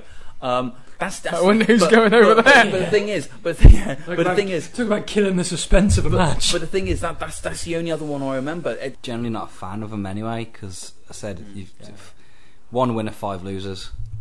And that's just nonsensical booking in my mind. The Goldie one I did enjoy, because it was until the end. It was like, wow, finally we got Bill Goldberg. So that probably stands out more than the others. Although I completely forgot about the Evolution one. That's a great one. That was good stuff. Yeah. We'll move along now to another much lauded match. Undertaker and Mankind, King of the Ring 98, obviously had to be mentioned here. Smelly Meatball on TPWW forum says, Hell in a Cell at King of the Ring 98 for both of its historical reasons, and the match being great in establishing the cell as both being dangerous and the go-to match for ending big feuds. Luke Moore on the Facebook page says, the same one, and one of the earliest memories of wrestling for me. It was brutal and violent, a true spectacle, and it's stayed with me ever since, and for that reason it will probably never be topped in my mind. Max Power on the UK fan forum says it's Mankind and Undertaker for me. The stunts in this are unsurpassed, both before and after. And the fact that Foley is still alive after taking those bumps, let alone was able to work the rest of the match, blew my mind. It's probably not the best cage match ever, but it's up there with the most memorable things I've ever seen in wrestling. Looking at Foley for the last 5 years or so does dampen it a little bit, I suppose, but fuck it. So, and there's quite a few other votes as well for Hell in a Cell here, 98. Talked about this recently on the Monday Night War timeline series that obviously you can go back and listen to at squaredcirclegazette.com. So this probably isn't a match that needs much elaboration. In terms of being the best, I wouldn't say, obviously, but in terms of a favourite, I can see a lot of people kind of gravitating to this. I think outside of, I think even if you ignore the fact that we've done it in the timeline before, I don't think it needs much talking about anyway, just because it's been mentioned and showcased so many times by WWF that it really does leave nothing left to say, just apart from the fact that it's probably, yeah, it wouldn't go down as the best. It would certainly go down as a favourite, or at the very least, or at the As a moth comes in as a and moth attacks comes old in, man right, Jones. right, and he goes scared. As he opens up his wallet. Oh, damn it! You know, so but at the end of the day, like, it will be probably a lot of people's favourite because it has to be quite a high, hands down, at least the most memorable cage match, just because. Best, no, notorious. Yeah, infamous. because it's been hocked so many times. Because I think the first Hell in a Cell I ever saw was actually the Cactus Jack Triple H one for No Way Out. But I felt like I'd seen King of the Ring, just because they showed all the major spots so often on the build to that match. I hadn't even seen it. And then I think about a couple of years later, I actually finally sat down and watched it and realised, oh, no, I had actually seen all of it. I had actually seen all of it in all the video packages. So I think it's one of those ones that could probably be one of those matches that would be in a lot of people's favourites list, just because of just how iconic it is, and just because of those two stunts. Those two stunts are memorable. I think that, you know, the word Kieran used, I think, was probably most apt for it, the most notorious cage match. It's memorable for the violence, for the two bumps. You know, it's got that barbaric nature that some would look for in the cage match. Certainly the most memorable, arguably the most violent. I'm sure there's probably been one on some indie show somewhere that was much worse, for people getting paid far less, and it's far less memorable. But the best ever, I can see why some people would go to, because it's probably their first memory of Hell in a Cell, if they sort of jumped in more as the Attitude Era takes off. But I certainly don't think it's better than the first as a match. No, it's certainly as not. a match. Taker Sean tops it. Again, that's the difference between best and favourite, I suppose, like we said. So it's probably, like, in a different way. In a different way though. It's along the same lines of the Tully Magnum TA, as in it was a spectacle match where it was one of those matches where it was a little harder for those guys, for those people out there that call wrestling fake. You know, they just like to like taunt you with the fakeness about it. It was just one of those matches that were harder for them to turn around and say, well, that's obviously fake, because it just seemed so much more real, because obviously the danger was real. So it's just one of those, as we go into the spectacle match, it's just one of those ones that probably lives with people for a lot longer, just because, like I mentioned, I think on a few podcasts ago, when I showed this match to the missus, she just got completely engrossed in this match, because it's one of those matches where you show someone to try and show someone to make them show, like, look, it's not all fucking fake and pantomime, and, you know, Al Wilson's fucking funeral. You know, it's just like, you know, there's fucking real shit going on. These people putting their bodies on the line. Watch this, and it's hard to fucking argue with. You watch Foley fire over the cage, and you're there going like, well, no, he's pretty fucked there. But there's no way to fall. Al Wilson put his body on the line too. On Thorns. yes. Go to another one here. Liger fan on the F4W board says, if we're going with straight cage matches, I've always had a soft spot for Angle versus Benoit from Raw, even with the shitty finish. Ted Kurtz on the F4W board says, the good answers are taken. As a young fan in the early 2000s, the Angle Benoit cage match on Raw, where Angle did the moonsault, blew my mind and had my vote until I was more cultured. Fanny Pack on the UK fan forum says, I'm going for this match as well, with Austin originally on commentary and then stalking the cage. Great match, great crowd. Drave, or D-Rave, on a TPWW forum says, that fucking moonsault and the headbutt off the cage made me mark out like a little bitch. I could watch these two fight every day if things were different. Still though, in my opinion, this was a WrestleMania caliber match on just another Monday. They really need to have the occasional high profile match on Raw to make things feel fresh again. Then he ended up with saying JBL for PM, which I can't endorse. British Beef on the UK fan forum says, my personal favourite has to be Angle versus He Who Shall Not Be Named on the June 11th Raw in 2001. The action and the crowd were absolutely superb, and I've always had a soft spot for Austin on commentary. He Who Shall Not Be Named's diving headbutt and his belly-to-back suplex on Angle while bouncing on the top rope made me wince watching them nowadays, considering what we know about both men's respective health issues. But what a fantastic match during the arse end of the Attitude Era, when there was still hope that the invasion angle might just pay off. And Lagouche on the UK fan forum says, Angle once told a funny story about this match where, after hitting the moonsault off the cage, one of the first things he saw was a disappointed Steve Austin at commentary shaking his head in disgust. You can picture it, can't you? Austin there, hands on hips.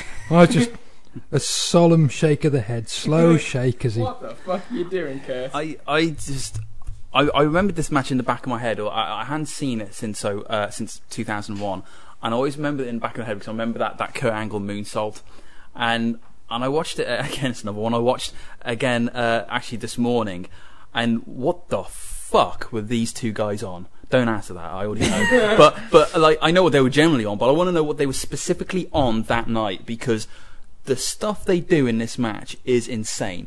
German suplexes, proper German suplexes off the top rope, a moonsault which would rip a guy in half, right, from the height he was doing, and the way he arches it, and he bounces like easily a foot off the floor, right, like only topped by the other guy freaking doing a diving headbutt, you know, just as ludicrous. You think like, oh no, it's not going to get any better than the moonsault. They do a freaking diving headbutt as well, and the match is absolutely insane for both the right and the wrong reasons.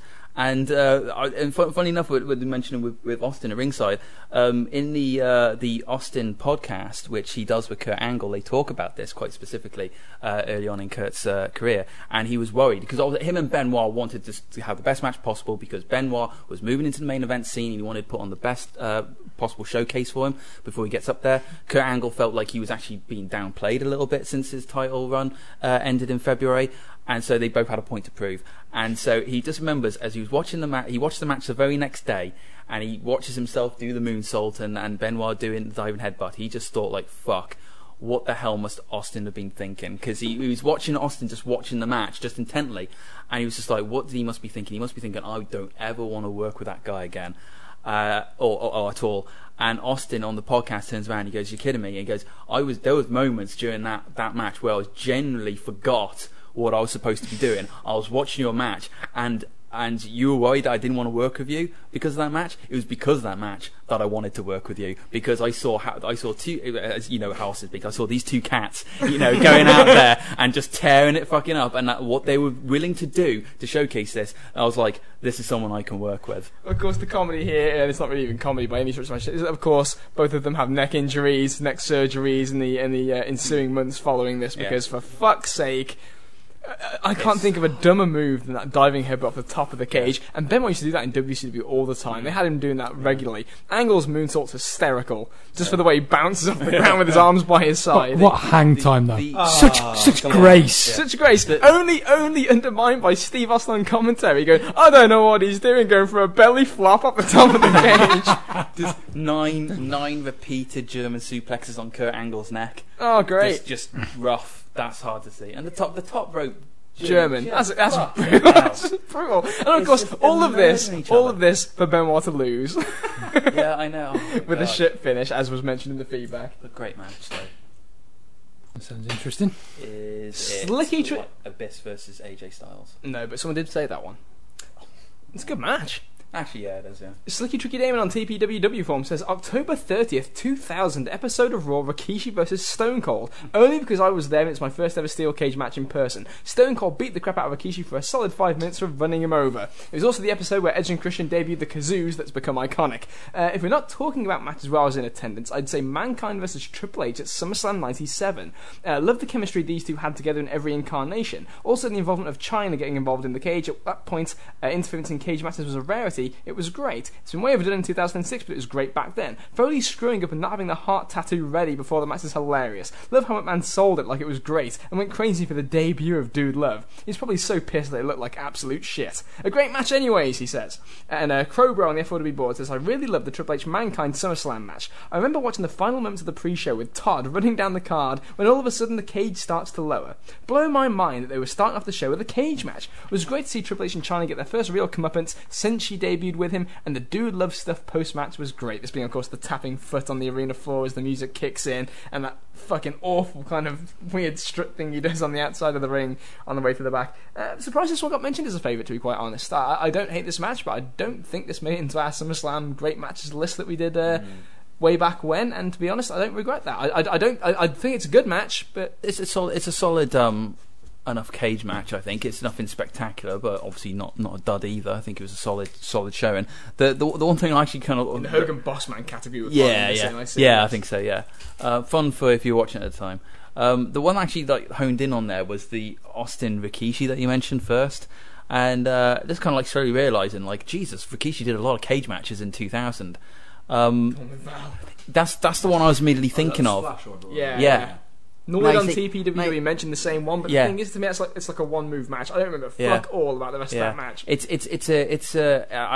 guess I might categorise it as maybe being one of the Marmite matches because it's off a show that I really enjoy as well. But and I'll actually be frankly honest with you, I don't remember anything else other than the splash. But I remember losing my fucking shit thinking Val might be legit dead, because I tell you now, I wouldn't fucking take a top cage splash off him. He's fat. Yes, he is. Jesus Christ! Could you just imagine? That coming down on you. Yeah, Jesus Christ. But I thought at the time that was an entertaining match just because I was really impressed with what Rikishi did in it. Every fan on the FOW board says the final conflict cage match with Sergeant Slaughter and Don Canodal versus Ricky Steamboat and Jay Youngblood, which was so successful it convinced Crockett to create Starcade the following year. There's a collection on YouTube that shows the key events of the entire feud, as well as the actual match. I only watched it for the first time a few years ago, and it became my favourite cage match of all time. When people talk about the little things in wrestling that have been forgotten over the years that can make a match special, this is a great example of the kind of match they're referring to. This final conflict build-up was something that we all watched in the Better as Face or Heel show for Sergeant Slaughter, where him as the drill sergeant dick complaining about how you've never really broken my Cobra Clutch. You might have broken Don Canodal's Cobra Clutch, but you haven't broken mine. It's this great build up, and Private Jim Nelson is the guy who ends up being the guy that was training in Steamboat and Youngblood. Sadly, Slaughter didn't bring in Corporal Crush to make up the odds. That would have been hot. But since that wasn't the case, unfortunately, I had to stick for this cage match, which was, again, very, very good. I love tag team cage matches. There's a dynamic there that is not used often enough for me. Bit of a slow start of the cage match, this one, I think. But again, by the end, it gets there, and really good stuff. I couldn't personally say favourite, though, when it comes to tag team cage matches. To me, it's the sum of the parts of the entire feud is what kind of makes it, and I saw it years after, so I couldn't kind of honestly say that it impacted me as much as it probably does some others. Although I can still acknowledge that I do think it's really good. Yeah, I mean, I haven't seen a lot of tag team cage matches, though. I get the impression, in general, no one's seen a lot of them. They're quite a rare breed. But it's probably dealing with the sort of limited sample size that I am, I'd probably say it's my favourite. But that, in terms of a tag cage match, that could be clouded somewhat by my unabashed love for Ricky Steamboat. What, you, Carl? No.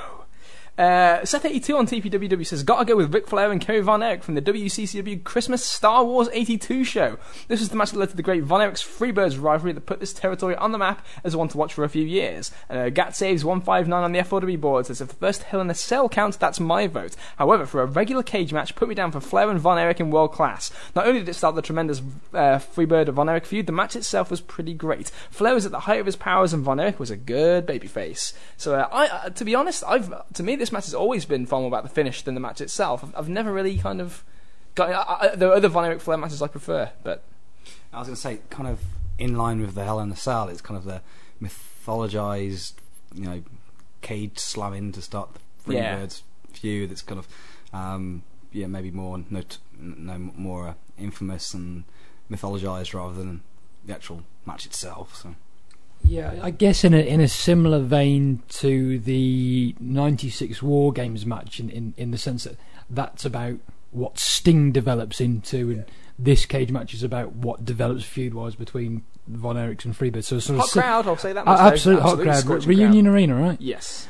It's a hot crowd, not a bad match by any stretch. A pretty good match, but it is, to me, much like yourself, more about the end angle than the match.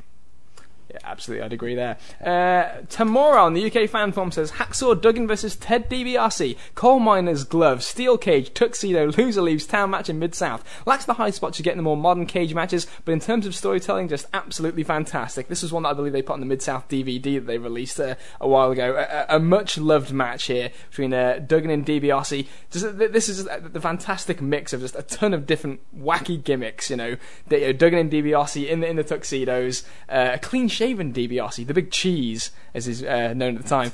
But but I love the match because obviously you got Duggan bleeding early, and just I love the fact that as the match goes on and the tuxedos get ripped, the one spot that I always love from this match is when DiBiase pulls the white shirt over Duggan's face and starts punching him, and of course the blood on Duggan's face seeps through the white shirt as the punches rain in. It's just absolutely tremendous. The most simple finish in the world of Duggan, of all people, showing athleticism and climbing the pole. hole to get the coal miner's glove. DiBiase gets it, tries to punch him, never can. Duggan hits it one time, coal miner's glove, punch to the head, that's the win. Loser leaves town, see you DiBiase.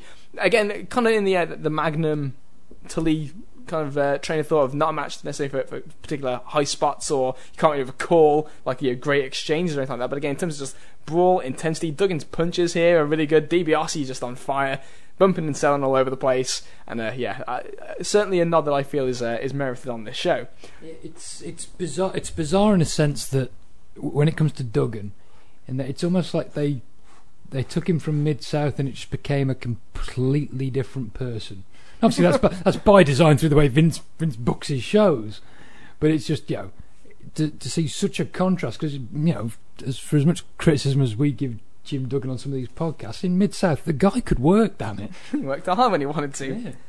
Nexus on the UK fan forum says Jeff Hardy versus Umaga from a Raw in 2008. Jeff at his babyface best, fighting Umaga, who was really good. The Whisper in the Wind off the cage was amazing. I love the intensity of him against Orton at the end of the match. One of my favourite ever matches, and one I've definitely rewatched a few times. Noid on TPWW also says, I remember a cage match between Jeff and Umaga I really liked. Jeff was chasing the WWE Championship held by Orton at the time. Orton came out and tried to impede Jeff climbing out. Jeff sort of shrugged and hit a Whisper in the Wind off the cage onto Umaga for the win. Jeff was never one of my favourite wrestlers, but he was white hot at the time, and this all built tremendously and told the story of Jeff having so much momentum that Orton almost seemed to register it as a downtrodden response to the measures Jeff would go through to try and win the title at the Royal Rumble. So this was that 1 month of Jeff Hardy being so hot. It was fucking ridiculous. Yeah. It was awesome. It was awesome. It was legitimately exciting every week. This felt like the world was changing. When was it? What year? 2008. January 2008. Building to the Rumble. Yeah. This was he'd beaten Triple H at No Mercy. He'd gotten wins over Undertaker on SmackDown. They played the video to Rooftops by Lost Profits, which was just You can't mention that. If we can mention Benoit, we can mention that. Nah. Who decided to place? Oh, it was a great video though. Who won, It was a great video. Who won the Rumble that year? What was the Rumble show? That was the show when Cena came back at number 30. Oh, right, okay. Orton right. just pinned Jeff clean at the Rumble, and that was the end of that, pretty much. I recall it, but I can't put it in the timeline. Again, in the build-up, it was basically just look how crazy Jeff is, look how much Jeff wants it. Yeah. They did the thing where Jeff did that swanton off like the 25-foot scaffold stage area. Yeah. They wheeled him out in the stretchers, the Evel Knievel raise of the hand to end the show. It's just like, God, this guy's just fucking... It was just so great. The video was brilliant. Yeah. I know this isn't talking about the cage match with Umaga, but it's an extension of the fact that it was like you'd grown up watching this guy come of age, and here he was when it mattered, and he was just delivering. Again, the match with Umaga and Jeff had great chemistry, really unappreciated chemistry, I think. And again, this was another really good match, and the Whisper in the Wind off the cage just perfectly summed up that kind of point in time. Yeah, I think Umaga's became one of those kind of underrated performers. I feel in his brief run. White Sheep Mask on the UK fan forum says, I'll always have a soft spot for the cage match between Rick Rude and Roddy Piper that happened at MSG in 1990, which seemed to get forgotten about as it was only released on home video. I think it was Super Tape 2 this was on. They do a textbook both guys' feet hit the floor spot, and the match goes for a bit outside, and Rude just gets an awesome splash from the top of the cage, only to then change his mind once he's jumped, realise, shit, this is much higher than I thought it was, and in the end, hitting some sort of knee drop. I think it was a fist drop or something, wasn't it? This, of course, happened years after O.J. Simpson, sorry, Jimmy Snuka, did his cage splash. But this is the first time I ever saw someone try and move from that height. Having just watched it back again, I wish I'd have watched more of Rude's career. War Games 92 will also be high on most people's lists on the great cage matches, and Rude put in another stellar shift that night too. Even with a body so chiseled, it ruined the expectation of the male form for everyone else. I just want to get that bit in there. But again, Rude and Piper, MSG, I think it's actually 89. It's late 89, I want to say. It's after the SummerSlam stuff with Warrior and Rude. Yes, you get to see a lot of Rude's arse in this match, which, always a good thing. always the money shot. I think it was 89. It's after because it comes just after Piper actually shows Rude his arse, ironically enough. Yeah. A lot of arse in that feud. But I can neither confirm nor deny that Rick Rude left the arena that night in a white Bronco. I can't say honestly this is a favourite. I think that to be honest, again, it's all preference, obviously, with favourite, but the crowd heat compared to some of the other matches we've talked about today isn't quite there. But again, Rude's just a classic character, and Piper is too, so I can certainly see why this is up there on the list. Banks on the FOW board says Flair vs Triple H for the IC title from Taboo Tuesday 2005. One of Flair's last great matches. It felt like a real fight and both guys beat the hell out of each other. They bled all over the place. Flair yelling, "I'll kill you." There's a fuck you from Flair in there as well. Brutal chair shots. I kind of wish Flair got a pin instead of escaping, but it doesn't really matter all that much. So again, I remember this one too. I haven't really seen this match much since it happened the first time, but I do have the memories of thinking, like, when that match was finished. And actually, the same thing for the last man standing match they did afterwards. But Flair bleeding, walking out of the cage, and just thinking, this is the best I've seen Flair in ages. It was almost a sort of one of the last great hurrahs for Flair. I think I always have a more clear memory of the last man standing match. Personally, I don't know if that's because of the maybe it's something to do with the fact that a screwdriver's involved in the match. You don't normally see screwdrivers in wrestling, and the fact that a bloodied Flair gives Triple H the finger during the match. That's great. Always something that stuck in my mind. But not one that I'd considered in the build up to this. I might have to go back and watch that one. It's worth a rewatch. I couldn't put it at the top, but it's definitely worth a rewatch. Jake Roberts, parole officer on the UK fan forum, says, a fave for me would have to be Rude Warrior at SummerSlam 90. Fuck me, did Rude work his ass off there. I'm not sure if there was any Rude ass in that match. There probably was. I think there was. Yeah, I got a feeling. Rude ass. I got a feeling there was some cheek. There were also two jumps off the top of the cage from Rude here, which did seem a little bit like overkill. Especially when you got Bobby Heenan on the outside screaming, "What are you doing?" Like, why don't you come down and win the belt? Kind of undermined the whole thing. Also, I got the vivid memory, like we said last week. This was the first VHS I ever bought of that scene when Warrior's crawling towards the cage door, and his face paint looks like a big fucking snot rocket hanging from his face, hanging from his nose. It looks so grim, and then obviously Heenan swings the cage door. Good finish, obviously, with Warrior doing the hip swivel on the edge of the cage before dropping down. Fun match. I can certainly see this one being a nomination, but again, all-time best cage matches, because there are people that really don't like this match for some reason. I don't know why. I really enjoyed it. It has a stigma because of the fact it's Warrior facing Rude, whilst the card has Hogan Earthquake. I think people maybe sort of struggle to sort of separate the two, and also whenever you watch the match, you think this is good and all, and don't get me wrong, it is a good match. You say, I think this is the wrong guy to be in there with Warrior right now. It's hard to get away from that. But yeah. Rude works his bollocks off to entertain the Pennsylvania pissants. It's a real fun match. And then that fat guy they cut to when he says it too. It's a really fun match. One of Rude's best performances, I feel. It's also, as we mentioned in a previous podcast, one of my first wrestling memories. Rude and Warrior. Yeah, I think you're right. It's obviously the way they built the feud up at the time. The crowd is flat, which I think might kind of hinder a lot of people's viewing on it.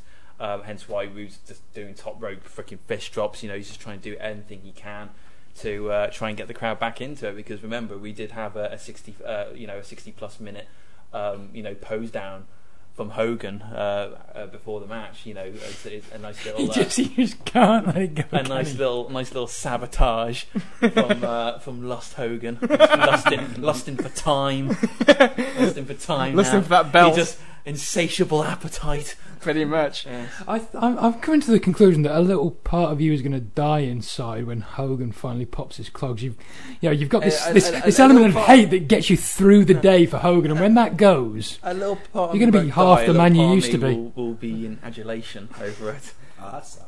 Yeah. It means I don't have to post a nail bomb, so it's fine. Bad news, Gertner on TPWW forum says Backlund vs Snooker from MSG in 1982. Snooker misses the splash off the top of the cage. Fuck me sideways, was that a great ending? And yes, it was indeed a great ending. Actually, the first time I ever saw that, I remember thinking, I'm curious if anybody else did, there's no way Snooker's making it that far across the ring from the cage, because it looked like he slams him like pretty much directly in the middle, and he comes on the cage like, there's no way he's fucking making that. He's gonna do the splash, and he's gonna come up short, and he fucking soars across that ring and eats out on the canvas. The crowd goes crazy when Backlund crawls out the cage, but other than that, and there are some hot moments when Backlund's making his comebacks, but the very kind of one-dimensional nature of the offense, and it doesn't have the intensity of some of the other ones we talked about. I couldn't say as a complete match that it's anywhere near my kind of personal favourites list, though, like you said, fantastic ending. Absolutely iconic ending. Obviously, we're playing more than they did Snuka Morocco the next year. But John Carr92 on the UK fan forum says, one thing that sticks with me with cage matches was a show I went to almost 10 years ago. I won free tickets for in the local paper. I was chuffed because that was the first time I ever won anything in the competition, but come show day, they revealed they couldn't do it because they couldn't fit it through the door. I know what you're thinking. Poor planning on their part. Just shows they didn't bother scouting the venue properly before booking it. The show was dire. They had a ladder, chair and table match in its place with a tribute Undertaker in purple gloves and boots, won via KO with a rubbish choke slam through a table. I know I can't complain for free tickets, but it stuck out like a sore thumb. Anyway, for me, it has to be Triple X versus AMW. Losing team must disband 6 sides of steel match from TNA Turning Point 2004. Must have watched it dozens of times. The match was most famous for some crazy spots, including Elix Skipper's death-defying tightrope routine on top of the cage into the Hurricane Rana, which was incredible. For a split second, he almost lost. It probably didn't help Christopher Daniels doing the elbow drop off the cage a few seconds after, because the previous move sucked all the energy out of the crowd, freaking out about it. He had everything you could want for a feud-ending match. One of my all-time favourites for sure. And fake plastic trees on Pro Wrestling Only says, hands down, I'll have to go with Jericho and Ambrose from Extreme Rules. It was fantastic and everything pro wrestling should be. Waits for Panel's reaction, which is just puzzled faces around the table. Just kidding, that was complete shit, he says. But a match I really remember enjoying and actually watched earlier this year and still enjoyed was Triple X and AMW from Turning Point. A legit match of the year contender in 2004 that is still a fun watch and holds up pretty well. The match was the last one in the series with the losing team having to disband, and all 4 men fought with urgency, passion, and pulled off some incredible stuff without being too self-conscious or trying to look too cute. Of course, the most famous moment from that match, and something that's been on TNA sizzle packages, is Elix Skipper's cage walk. To this day, it is one of the few pro wrestling stunts within the last 15 years or so that actually had me holding my breath in complete shock. Skipper actually hitting it had me and everyone in the Impact Zone marking out. Good times and a good match. Prime time, baby. Prime time. And how was Elix Skipper rewarded for that? He eventually became one of the diamonds in the rough. With David Young. What an all-star team. First off, that little story at the beginning, I just couldn't stop laughing at that because it was just the moment he said that they replaced the cage match with a table, ladder and chair match. Noted the singular on all 3 of those. Motherfuckers couldn't even afford more than 1 chair. Fucking losers. Jesus Christ. 1 ladder, 1 table, 1 chair. If they botch anything, they're fucked. Oh god, brilliant. British indie wrestling for you folks. Yeah, it's been a while. It's been a while since I've watched this match. I have got it on DVD, and I remember being a big fan of it at the time. I can't recall too much of it, apart from just as obviously the Elix Skipper cage walk, which is no two ways about it. It's phenomenal to look at. It's a great spot, and I just remember just fucking blood everywhere. I remember AMW just bleeding all over the place. I like it. You got the bringing of the handcuffs, but from the heels, which of course ends up getting flipped on them. One of them gets handcuffed. They do the did Triple X's finishing move on them to end the rivalry and end the team. And you remember what was the best thing about it with that finish? As the finish was that the losers would never team again.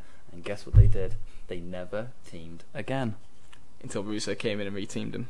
Oh fuck! Did he? Yeah. When? Oh, 2006 or 7. Oh, I wasn't watching. No one remembers. No one remembers. I wasn't watching then. I wasn't watching I then. just remember Skipper. He does lose it right at the end, doesn't he? Oh yeah, just right at the end. end. Yeah. Real precarious. Yeah. You lucky bastard. I do not envy being the guy sitting on the cage waiting for the run. How are you supposed to take a flip, sit on top of a cage like that? That's pretty fucking you can't weird swing as your well. legs back to do No, but I the suppose the lean forward. There's enough, there's enough force there to sort of. I guess so. Full Daniel's immediately following it with an elbow top of the cage That's while no one's retarded, paying attention. That's too much. Yeah. But again, really good story throughout in terms of just the back and forth. Again, tag team cage matches. We need to see more of them.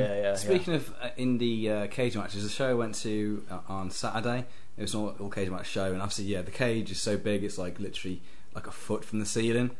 So when the guy, I think it was a heel, climbed up, we got a turn the fan on chance because decapitation would have been fucking sweet. What a high spot! Haven't seen that yet.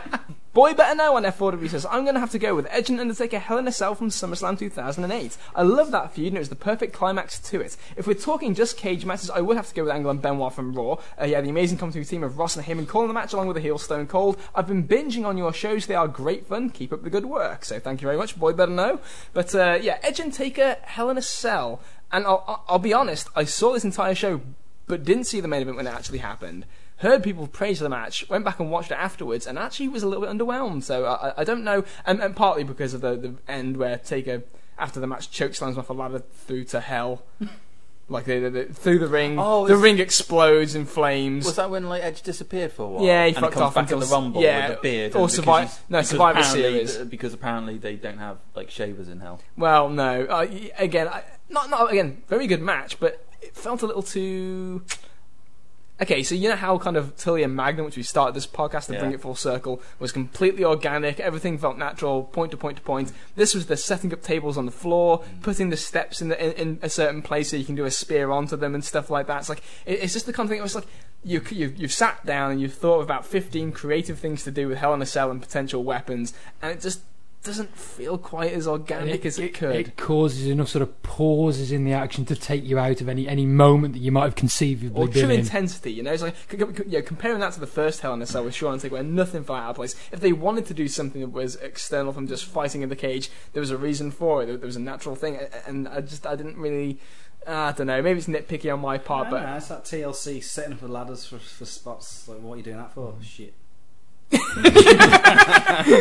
Yeah, exactly though. You know what I'm saying? It's that kind of a thing, and it holds it back a little bit for me. I don't know if that's a consensus or does dampen it a little bit, and like you said, the hokiness.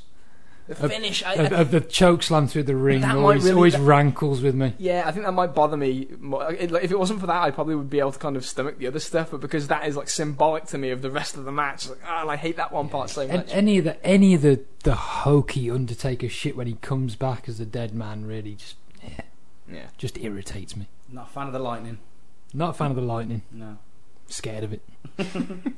I just wasn't. I might be controversial. But I wasn't a fan of the feud. Full stop. I was just kind of bored with it. Next up here, Heat Magnet on the F4W message board says Taker versus Brock, No Mercy 2002. I'm of the opinion that this is where what cage matches should be. I can't stand when the case as a means of forcing the I can't stand when the cage as a means of forcing the competitors to stand and fight is circumvented by a stipulation. They kept it confined to the cage and kicked the shit out of each other. It's truly a spectacle. It's not without some flaws, though. Taker's hand injury not being sold is properly off-putting to those who are nitpicks. God damn it, I just said that right off air. that was something I didn't like about this match. But so Taker Brock, obviously this is the incredible blade job here from the Undertaker at the end of the match where he's pissing blood out of his head.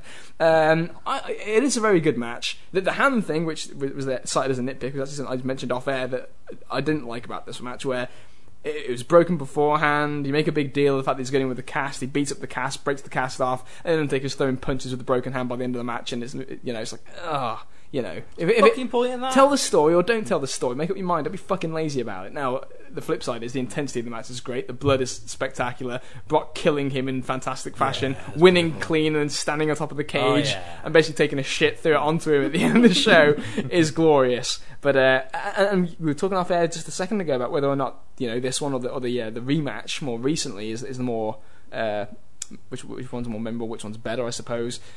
Good memories of it. I mean, I'd have to watch them back to back to be honest to compare the two. But like the rise of Brock and just looking absolutely fucking awesome, killing the Undertaker in his own match. Yeah, it's like it was a beautiful story, and just the image at the end of him on top of the cage, like fucking yeah. Heyman even bleeds on. Heyman does a blade job as well. And let's be honest, with this period of the Undertaker, you're never quite sure going in, are you? If it's going to be done, I'll call it the correct way. See the prior month. Yeah, there's a reason that they might actually put Taker over here. You wouldn't put it past them, sort of thing. So to have that ending as well, to end it on what I will deem a positive note, the correct way. A Brockening. Yeah, it's a thing. They should do tours of him like that. The Brockening appearing at. Yeah. I don't think Mark Hunt's going to get a Brockening. But in terms of whether or not that one is better than the more recent one. It's a tough one. I'm inclined to say yes, but if I were to watch them back to back, I don't know. Maybe that could sway me that the latter is the better of two. It's really tough, but I like them both. Yeah, I got nothing wrong with the second one at all. Really well worked, great finish and so on. But this one for me, the first one at No Mercy is in my top 5, and I'd actually say I'd actually have this above. Actually, having been my favourite of all the Hell in the Cells. It just pips Sean Taker for me. But that, mainly because I watched that one back in retrospect, so I wasn't like invested in the match because I knew what the finish was. Whilst this one I absolutely was, but with this one, as Kieran was mentioning, with the ascension of Brock Lesnar at this point, I was completely on the bandwagon. As you mentioned, he faces Undertaker Unforgiven, and they do that bullshit finish, and it was like almost like a brick wall at the time. And I just remember that Taker on the day of the show refusing to lose. Fuck you. And I just remember thinking, fuck. That's not good. So I went into this match not being completely confident that Brock's going to win. And what you got, there's some flaws in it, and there's been flaws in other matches that we've enjoyed. But the action, as you stated, the fact that everyone bleeds, even Paul Heyman, who's outside the ring, is bleeding. You get Heyman with I think it's his belt, strapping Undertaker's hand to Cell and just screaming, "You're gonna die!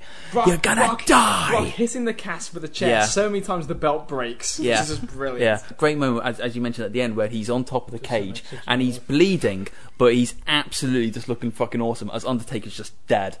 He's just dead, just looking at him, being victorious and dead. And I was like, as you said, it's the right way to do business. And that's when I turn around. Okay, he's now the man. He's going to have that belt forever. And Survivor Series. An interesting story though about after the Unforgiven match when Taker refused the job.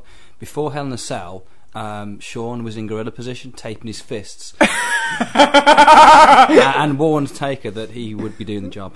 And he did. He did. That's a true fact. Okay. And on that revealing note, which you've probably never heard before, it's an exclusive scoop and here. You'll never hear again. From the Wrestling Prophet here at Squared Circle Gazette Radio. We have, unfortunately, run out of time for this week. We wish we could read all the feedback, but unfortunately we just don't have enough time. So if we didn't get to yours this week, we apologise. We will be back next week. We've had a couple of very fun, optimistic shows here at Squared Circle Gazette recently. So we're going to, of course, bring it back down to a bit more criticism and analysis next week, because we're doing Small Claims Court here at SCG Radio. Of course, if you haven't heard our trial series before, you can go back to squaredcirclegazette.com and listen to our previous trial shows.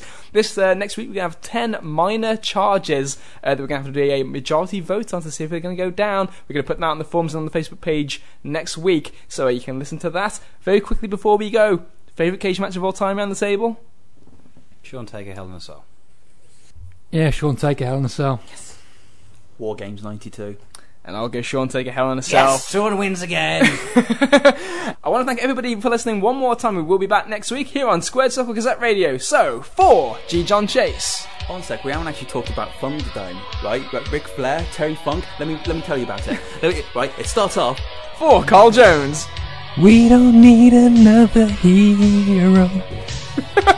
And for Kieran O'Rourke. I wish I knew the next line. Let's go. Au revoir, mon chéri. I am Liam O'Rourke, and we are out of here. Talk to you next week. That does have Flair swinging on the rope, doesn't it, like Tarzan? Yeah,